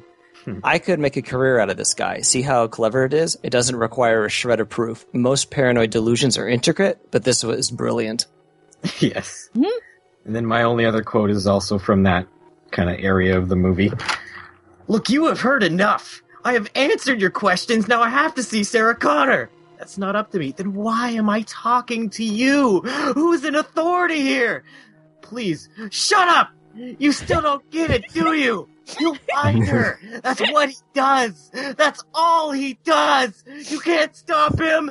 He'll wade through you, reach down her throat, and pull her fucking heart out. Let go of me. Wow. So if they they do a reboot of this, I'm putting you up for it. It's amazing. How many times have you seen this movie? I have a friend who's seen it more than me. He owned it on VHS like 3 times, and he wore out the VHS tape 3 times. Wow. Well, I can't follow that up, but I have another Kyle Reese. Listen and understand. That Terminator is out there. It can't be bargained with. It can't be reasoned with. It doesn't feel pity or remorse or fear, and it absolutely will not stop ever until you are dead. That's when she was like, she got punched. Okay, I've got another quote. First, I'm going to rip the buttons off your blouse, one by one. Then run my tongue down your neck to your bare, gleaming breasts. And then slowly pull your jeans off inch by inch. Ginger, it's Matt. I had that too. Is anybody turned on by that? I had that too, but I really didn't want to say it out loud, so I kind of was like, I'm going to let that one go. It's just a great comedy beat when the phone... It's funny. Yeah, it was good. And he just does the exact same thing. Exactly. Mm-hmm. Yeah, and you need a little levity right at the beginning. Yeah. Because God knows there's none later. Well, next, you guys, we're going to pick our badass of the week. Who is the most badass motherfucker in this movie? Kyle Reese. Yeah, Kyle. I can go with Kyle. Gotta get to Kyle. Yeah. Gotta pour one out for him. This is for my buddy Kyle. All right, next up is ratings. You want to rate this one, Matt A? Well, I thought it was a pretty solid flick. I don't know if I could rewatch it without fast forwarding through some of the action stuff, but I liked the premise, and I liked Kyle, and I liked Sarah Connor. I was a little... The thing that bothered me about it is that we did not have like a goal so much as just getting her away from the thing. It's like we never had a bit of dialogue where it's like the Terminator's weakness is X. If we do this, we can defeat it. It's just one long chase thing and relentless and never ending and without any kind of optimism. I give it a 9 out of 10 retroactive abortions. Wow. How about you, Malika? I really liked it. It was different than when I remembered as a kid, obviously. And I kind of liked the dark and the fact that I don't know what it says about me, that there was no hope and blah, blah, blah. I don't know what it does to the future or anything like that. So yeah, I mean, I liked it and it was kind of nostalgic. I'm going to give it 8 out of 10 pissed off iguanas. Oh, what do you say, Matt H? I've gushed enough. 10 out of 10 spray tans. 10 out of 10, okay. Yeah, I forgot how much I really liked this movie until I had to watch it again this week. I was just really into it all, the 80s-ness, and the Kyle Reese was a badass. Sarah Connor was awesome. She had some good side characters. So I gave it 9.5 out of 10 Terminated fuckers. I'm in the minority. Like, most people like Terminator 2 much better than the first one. I don't know how. I'm gonna say that back then I probably would have agreed, but now I'd probably agree with you. Well, back then I would have disagreed with you, Matt, but now I'd probably agree with you. Yeah. Would you say that Terminator 2 is more action-y, less character? No, it's probably about the same. Okay. Same ratio. It's a longer movie, I think, but I think that the ratio is still the same of action and story. I'm really curious because I'm like one of those weird people that liked Batman Begins better than The Dark Knight. I just kind of like, the smaller movies and like kind of, I don't know. So before rewatching this, and I haven't seen Terminator 2 since I watched it in the theater, so I'm really curious as to how I'll feel after seeing it as an adult. I might feel the same way as you do. I don't know. Terminator 2, the villain I feel is a little much for me. It's a little beyond belief for a time traveling robot movie. But we'll hate on it or gush on it next time. Yep. Are you going to watch it, Matt? You going to continue? Yeah. Oh, yeah. I bought all the Terminator movies. Well, I bought the first 3, and I bought the Sarah Connor Chronicles. Nice. So I'm in this. Yeah. I will be interested to see what you think of it. The only one I don't own is T3, and unfortunately I'll have to buy it for this. But oh, spoiler! Opinion spoiler. Yeah, the Terminator movies don't have a good track record after the second one. Oh, dun dun dun! Oh, yeah. That reminds me, we have feedback. Let's start with our audio feedback. Our first feedback is from Ian. Hi, Matt, Michaela, Will, and Extra Matt this week, I believe, as the guest. It's so good to get a Terminator podcast, especially later on when you get into the great Sarah Connor Chronicles, but that's for another feedback. This week, the Terminator film. And this has become a modern classic, it really has. Although not all of the soundtrack is brilliant, a lot of 80s synth in there, it lays the groundwork for some brilliant stuff later on. Just the future world is really well created. This is a believable post-apocalyptic future, and the way you transition back and forth between present time for the film and the future is just done so well. I really enjoy it. My thoughts are all over the place because next there's lovely little moments in this film that will come up again and again throughout everything that's to come. But it's all laid out here for you. There's lovely little moments within the film that hint towards the climax. I mean, the Terminator rolls over a toy truck at the beginning of the film. At the end of the film, the Terminator gets run over by a truck. It's brilliant little moments like that really put this above a standard 90s action flick. Sorry, a standard 80s action flick, actually. I think this is a great starting place, and so many lovely things you can just get into here that will grow in the future. There's one line that you need to pay attention to in this, which will inform everything going forward. It's a line that a lot of people forget about. Kyle Reese says about Skynet, it had no choice. Its defense grid was smashed. We'd won. And he says that about the time travel. And so this Terminator being sent back to kill Sarah Connor and Kyle Reese are the very final acts of a war that is already won. There is no more time travel. There will be no more time travel after this point in the future. Any other time travel we see going forward in other films, TV series, whatever, happened before the Terminator and before Kyle Reese got sent back. In this story, we're watching the end of the war here. This is the absolute end of the war. Bear that in mind going forward, because it's important and it's the key part of my Terminator-verse theory. So, I look forward to going through all of this with all of you. I know we're in great hands here.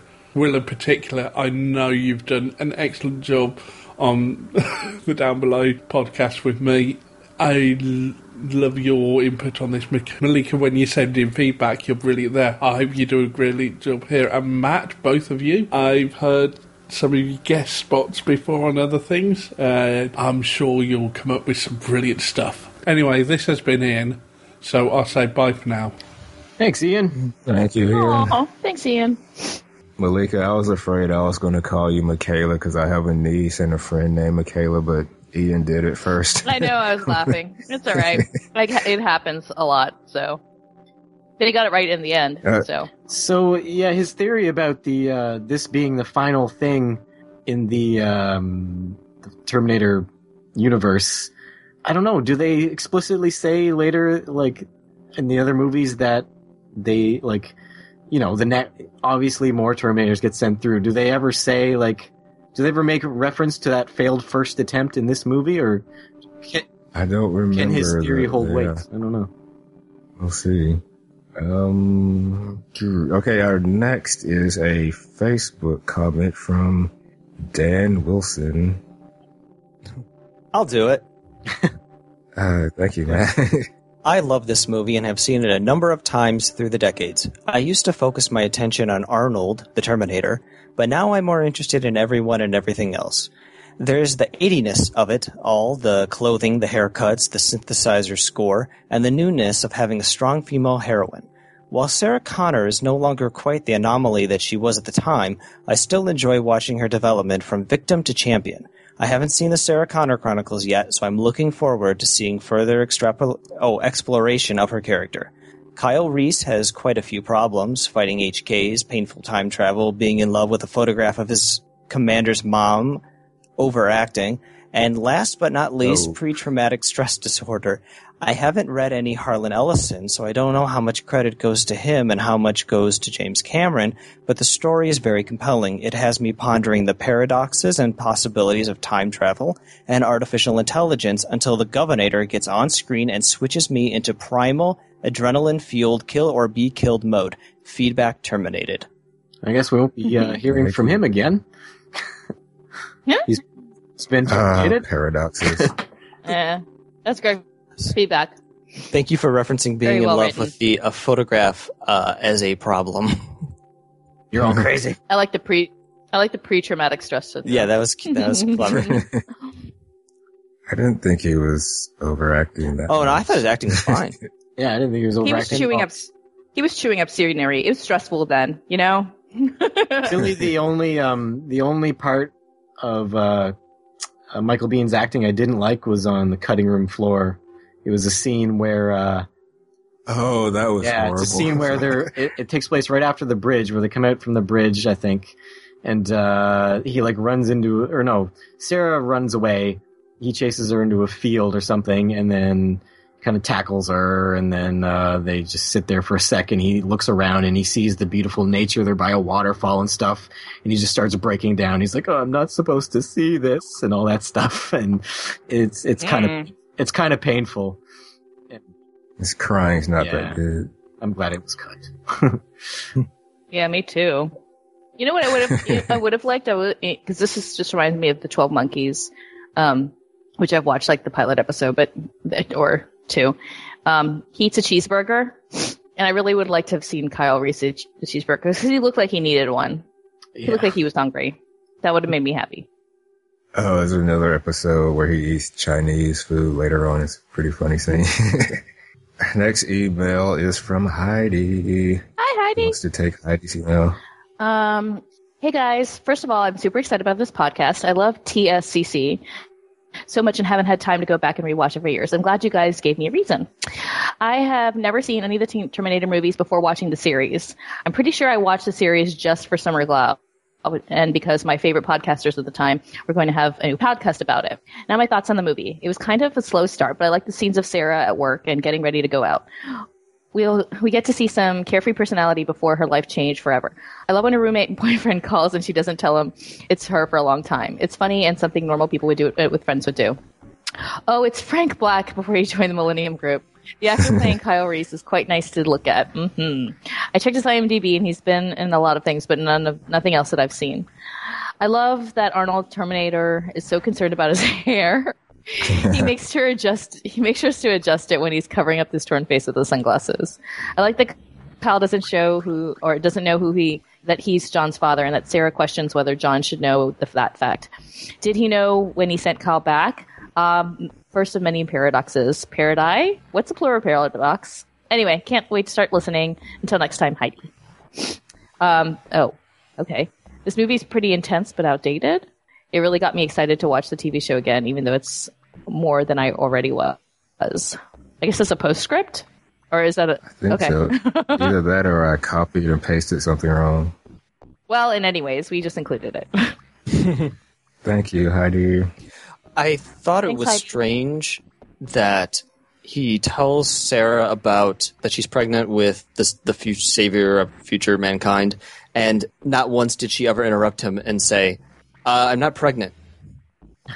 Or, in fact, she kind of misled him because she's like, well, if you see the guy that knocked me up, but I would have thought she would have said, I'm not pregnant. I know that would have tipped the ending, but still, it was a little strange. Yeah, I thought it was odd too. That's why I think I asked, and I think you guys might have thought I was talking about something else.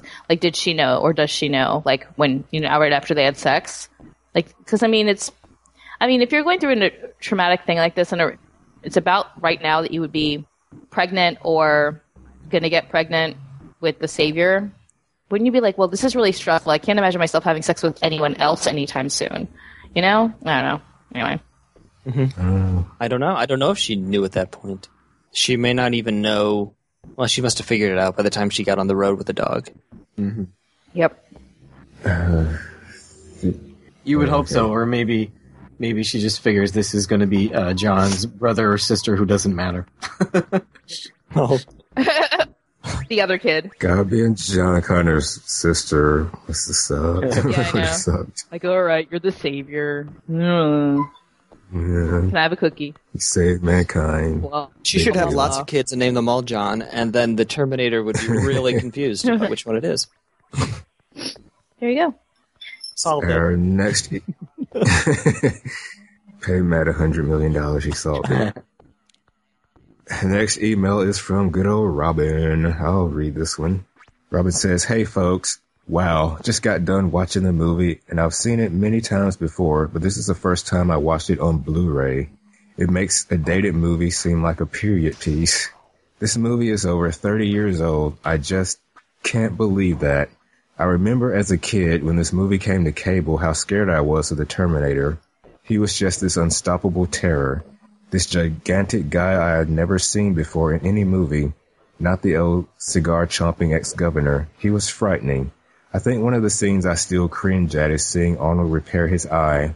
Now it's just so fake-looking, but still the body horror irks me to this day. And when he has no eyebrows, no thank you. What else? Olinda Hamilton's glorious mane. I'm almost sad it gets much simpler in the next movie. But that scene where she and her roommate finished doing their hair and posed in front of the mirror got a huge laugh out of me. And the roommate, wow. Can you just imagine being her boyfriend? You're trying to have a nice romantic evening and she's bebopping away to new wave music blaring in her ears. I bet if this was remade today, her character would be on her phone playing Candy Crush. Hey, honey, can I get a little eye contact? Okay, but let's keep in mind, Robin, that her boyfriend was wearing socks. Yeah. I'm just saying. I would want to escape from that, too. Mm-hmm. I do like seeing Lyndall Hamilton as Sarah Connor before she becomes Sarah fucking Connor. Mm-hmm. It's a quiet and sweet performance, and unfortunately anyone new to the franchise these days would probably have absorbed what she becomes in T2 through cultural osmosis, but man, back in 91, seeing that first trailer for T2, I was blown away by the difference. In the first one, she's essentially Laurie from Halloween. Next movie, she's changed quite a bit. The character of Sarah Connor would not be so legendary without her. I look forward to seeing what the newbies think of TV Sarah Connor in comparison, as I'm also watching the trailer for Genesis with my guard up. Certainly the Mother of Dragons can play the Mother of the Revolution, right? But I digress. Finally, I have to give some props to Michael Biehn as Kyle Reese. To have to wear that fake scar under his lip the entire movie deserves a round of applause. So distracting in HD. This was a great time to be Biehn. He stars in this, then he's in Aliens, and then is a complete psychopath in The Abyss. James Cameron liked him some Biehn and Paxton. Paxton. And the Alien Bounty Hunter. Oh shit, I almost forgot Lance Hendrickson. This movie is really making me want to watch Aliens. Okay, better wrap this up. So happy this podcast has finally begun, and I look forward to joining you for the pilot. Watch out for those HKs. Thank you, Robin. Thanks. FYI, I went to see Game of Thrones in IMAX, and they had a trailer for Terminator Genesis before that. Genesis. Which is a good little cross-promotion since Emilia Clarke is in both. What'd you think of the trailer? I didn't like it. Honestly, I don't think we got enough of her.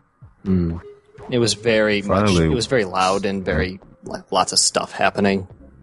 I finally watched that second trailer, and I liked it much better than the first one, yeah. I'm just intrigued by revisiting these scenes from the first movie. It's kind of neat. So I haven't seen anything. I don't think I want to. I think I'm going to just hold on to my innocence. All right. I'm going with that for now. Just trying to avoid it for a while. Yeah, because I mean, we're going to be delving into this and whatever, and I don't know, I have spoiler phobia a little bit, where even though it's not a spoiler, it's still do I want to see this? So we'll see. We'll see how long I last. Somebody want to take the last email from Daniel? Who hasn't read one? Just me? Yeah. Mm-hmm. Yeah. All right. I felt like I spoke too much in this episode, so I was going to stay out of it. All right, so this is from Daniel. Hey, What We Make podcast. I was pretty young when I first got to watch The Terminator on VHS. I would later come to appreciate what is basically a chase movie for its compelling sci-fi lore, interwoven love story, and the debt history owes to the franchise for popularizing women as strong, capable action heroines. But as a punk kid, all the guns and action was enough, as well as that little part in every kid that imagines how cool being an unstoppable Terminator would be, no matter how many thugs or cops they throw at us. Something I've always enjoyed about Terminator is the gritty do-it-yourself technology that its conceit forces on the heroes, such as hot wiring cars, a sawed-off shotgun sling out of bootlaces, homemade pipe bombs, etc. It really makes you feel how desperate and ill-equipped they are, especially when nobody like the police will believe their story, and they just die anyways when they try to get involved. When the Terminator goes into the dance club and starts opening fire, we actually get to see the innocent people die in the crossfire. It seems like we don't see that kind of visceral, indiscriminate violence portrayed that realistically very often anymore.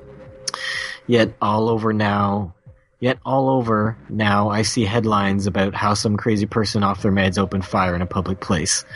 Looking back, it truly is amazing what you can do with a little latex, makeup, and stop-motion animation, and how good it still manages to look in our era of CGI. Likewise, the storytelling doesn't feel heavy-handed like it's talking down to us or over-explaining. We get a while to wonder what the deal is with these two naked guys running around Los Angeles before the narrative really reveals it to us. Finally, the actors themselves, Linda Hamilton and Michael Biehn, are able to take what on paper might seem like an implausible love story and turn it into an emotional, gut-wrenching performance of heroism, sacrifice, and determination. Looking forward to this podcast. Daniel. Oh, you totally snubbed Arnie. Thank you, Daniel. All right, everybody. We have... No, we're not doing predictions. Okay.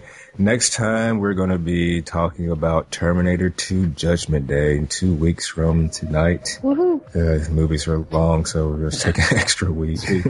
Oh, I had one more question for Matt concerning the trailer for the new movie. What did you think of the CG young Arnold? Honestly, I didn't notice.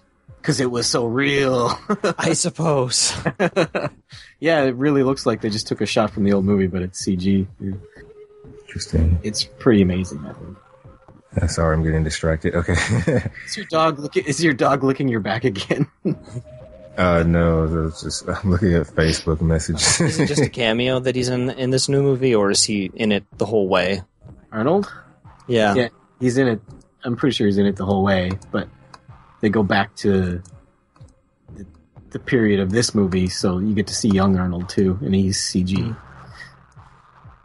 I hope Genesis is something. What is Genesis? I hope it's the name of a company or something. I hope they didn't just spell it weird to be cool. Yeah, because it's not cool.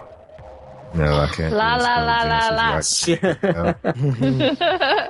Oh, Matt A., thank you for being our very first guest this week. Thank you for having me. You tell everyone where we can find you out there. Well, I'm the host of Hooplecast, which is a podcast for HBO's Deadwood. We have our introductory episode 0, online now. You can get it from iTunes or go to hooplecast.com to direct download it. And Sunday, a couple days ago, we recorded the pilot. Went pretty long, so I'm still editing it, but I hope to have it out maybe Thursday of this week, Thursday or Friday. So probably by the time this one comes out, you should be able to get the pilot. And you can hear Will's awesome feedback. It was so good. Oh, I don't remember. It was really I remember good. I said cocksucker, and Well, I'm not going to tell you what you said. I'm excited because I've never seen this show before, and I've been waiting for someone to do a Deadwood podcast so that I could watch the show because I hear so much about it. So I'm going to be watching along with you guys. Excited. Okay, well, please send in feedback because we love feedback, especially from newbies. I will. Yes, newbies are the best to get feedback from. Okay, I will do my best because I'm bad with getting feedback in on time, but I will do my best. All right. Will, we basically assigned you a job from here on out. Okay. I'll be listening. All right, folks, that is all we have for you this week. We'll be back in 2 weeks for Terminator 2 Judgment Day. And remember, there's no fate but what we make. Goodbye. So inspiring. Bye. Bye. Bye.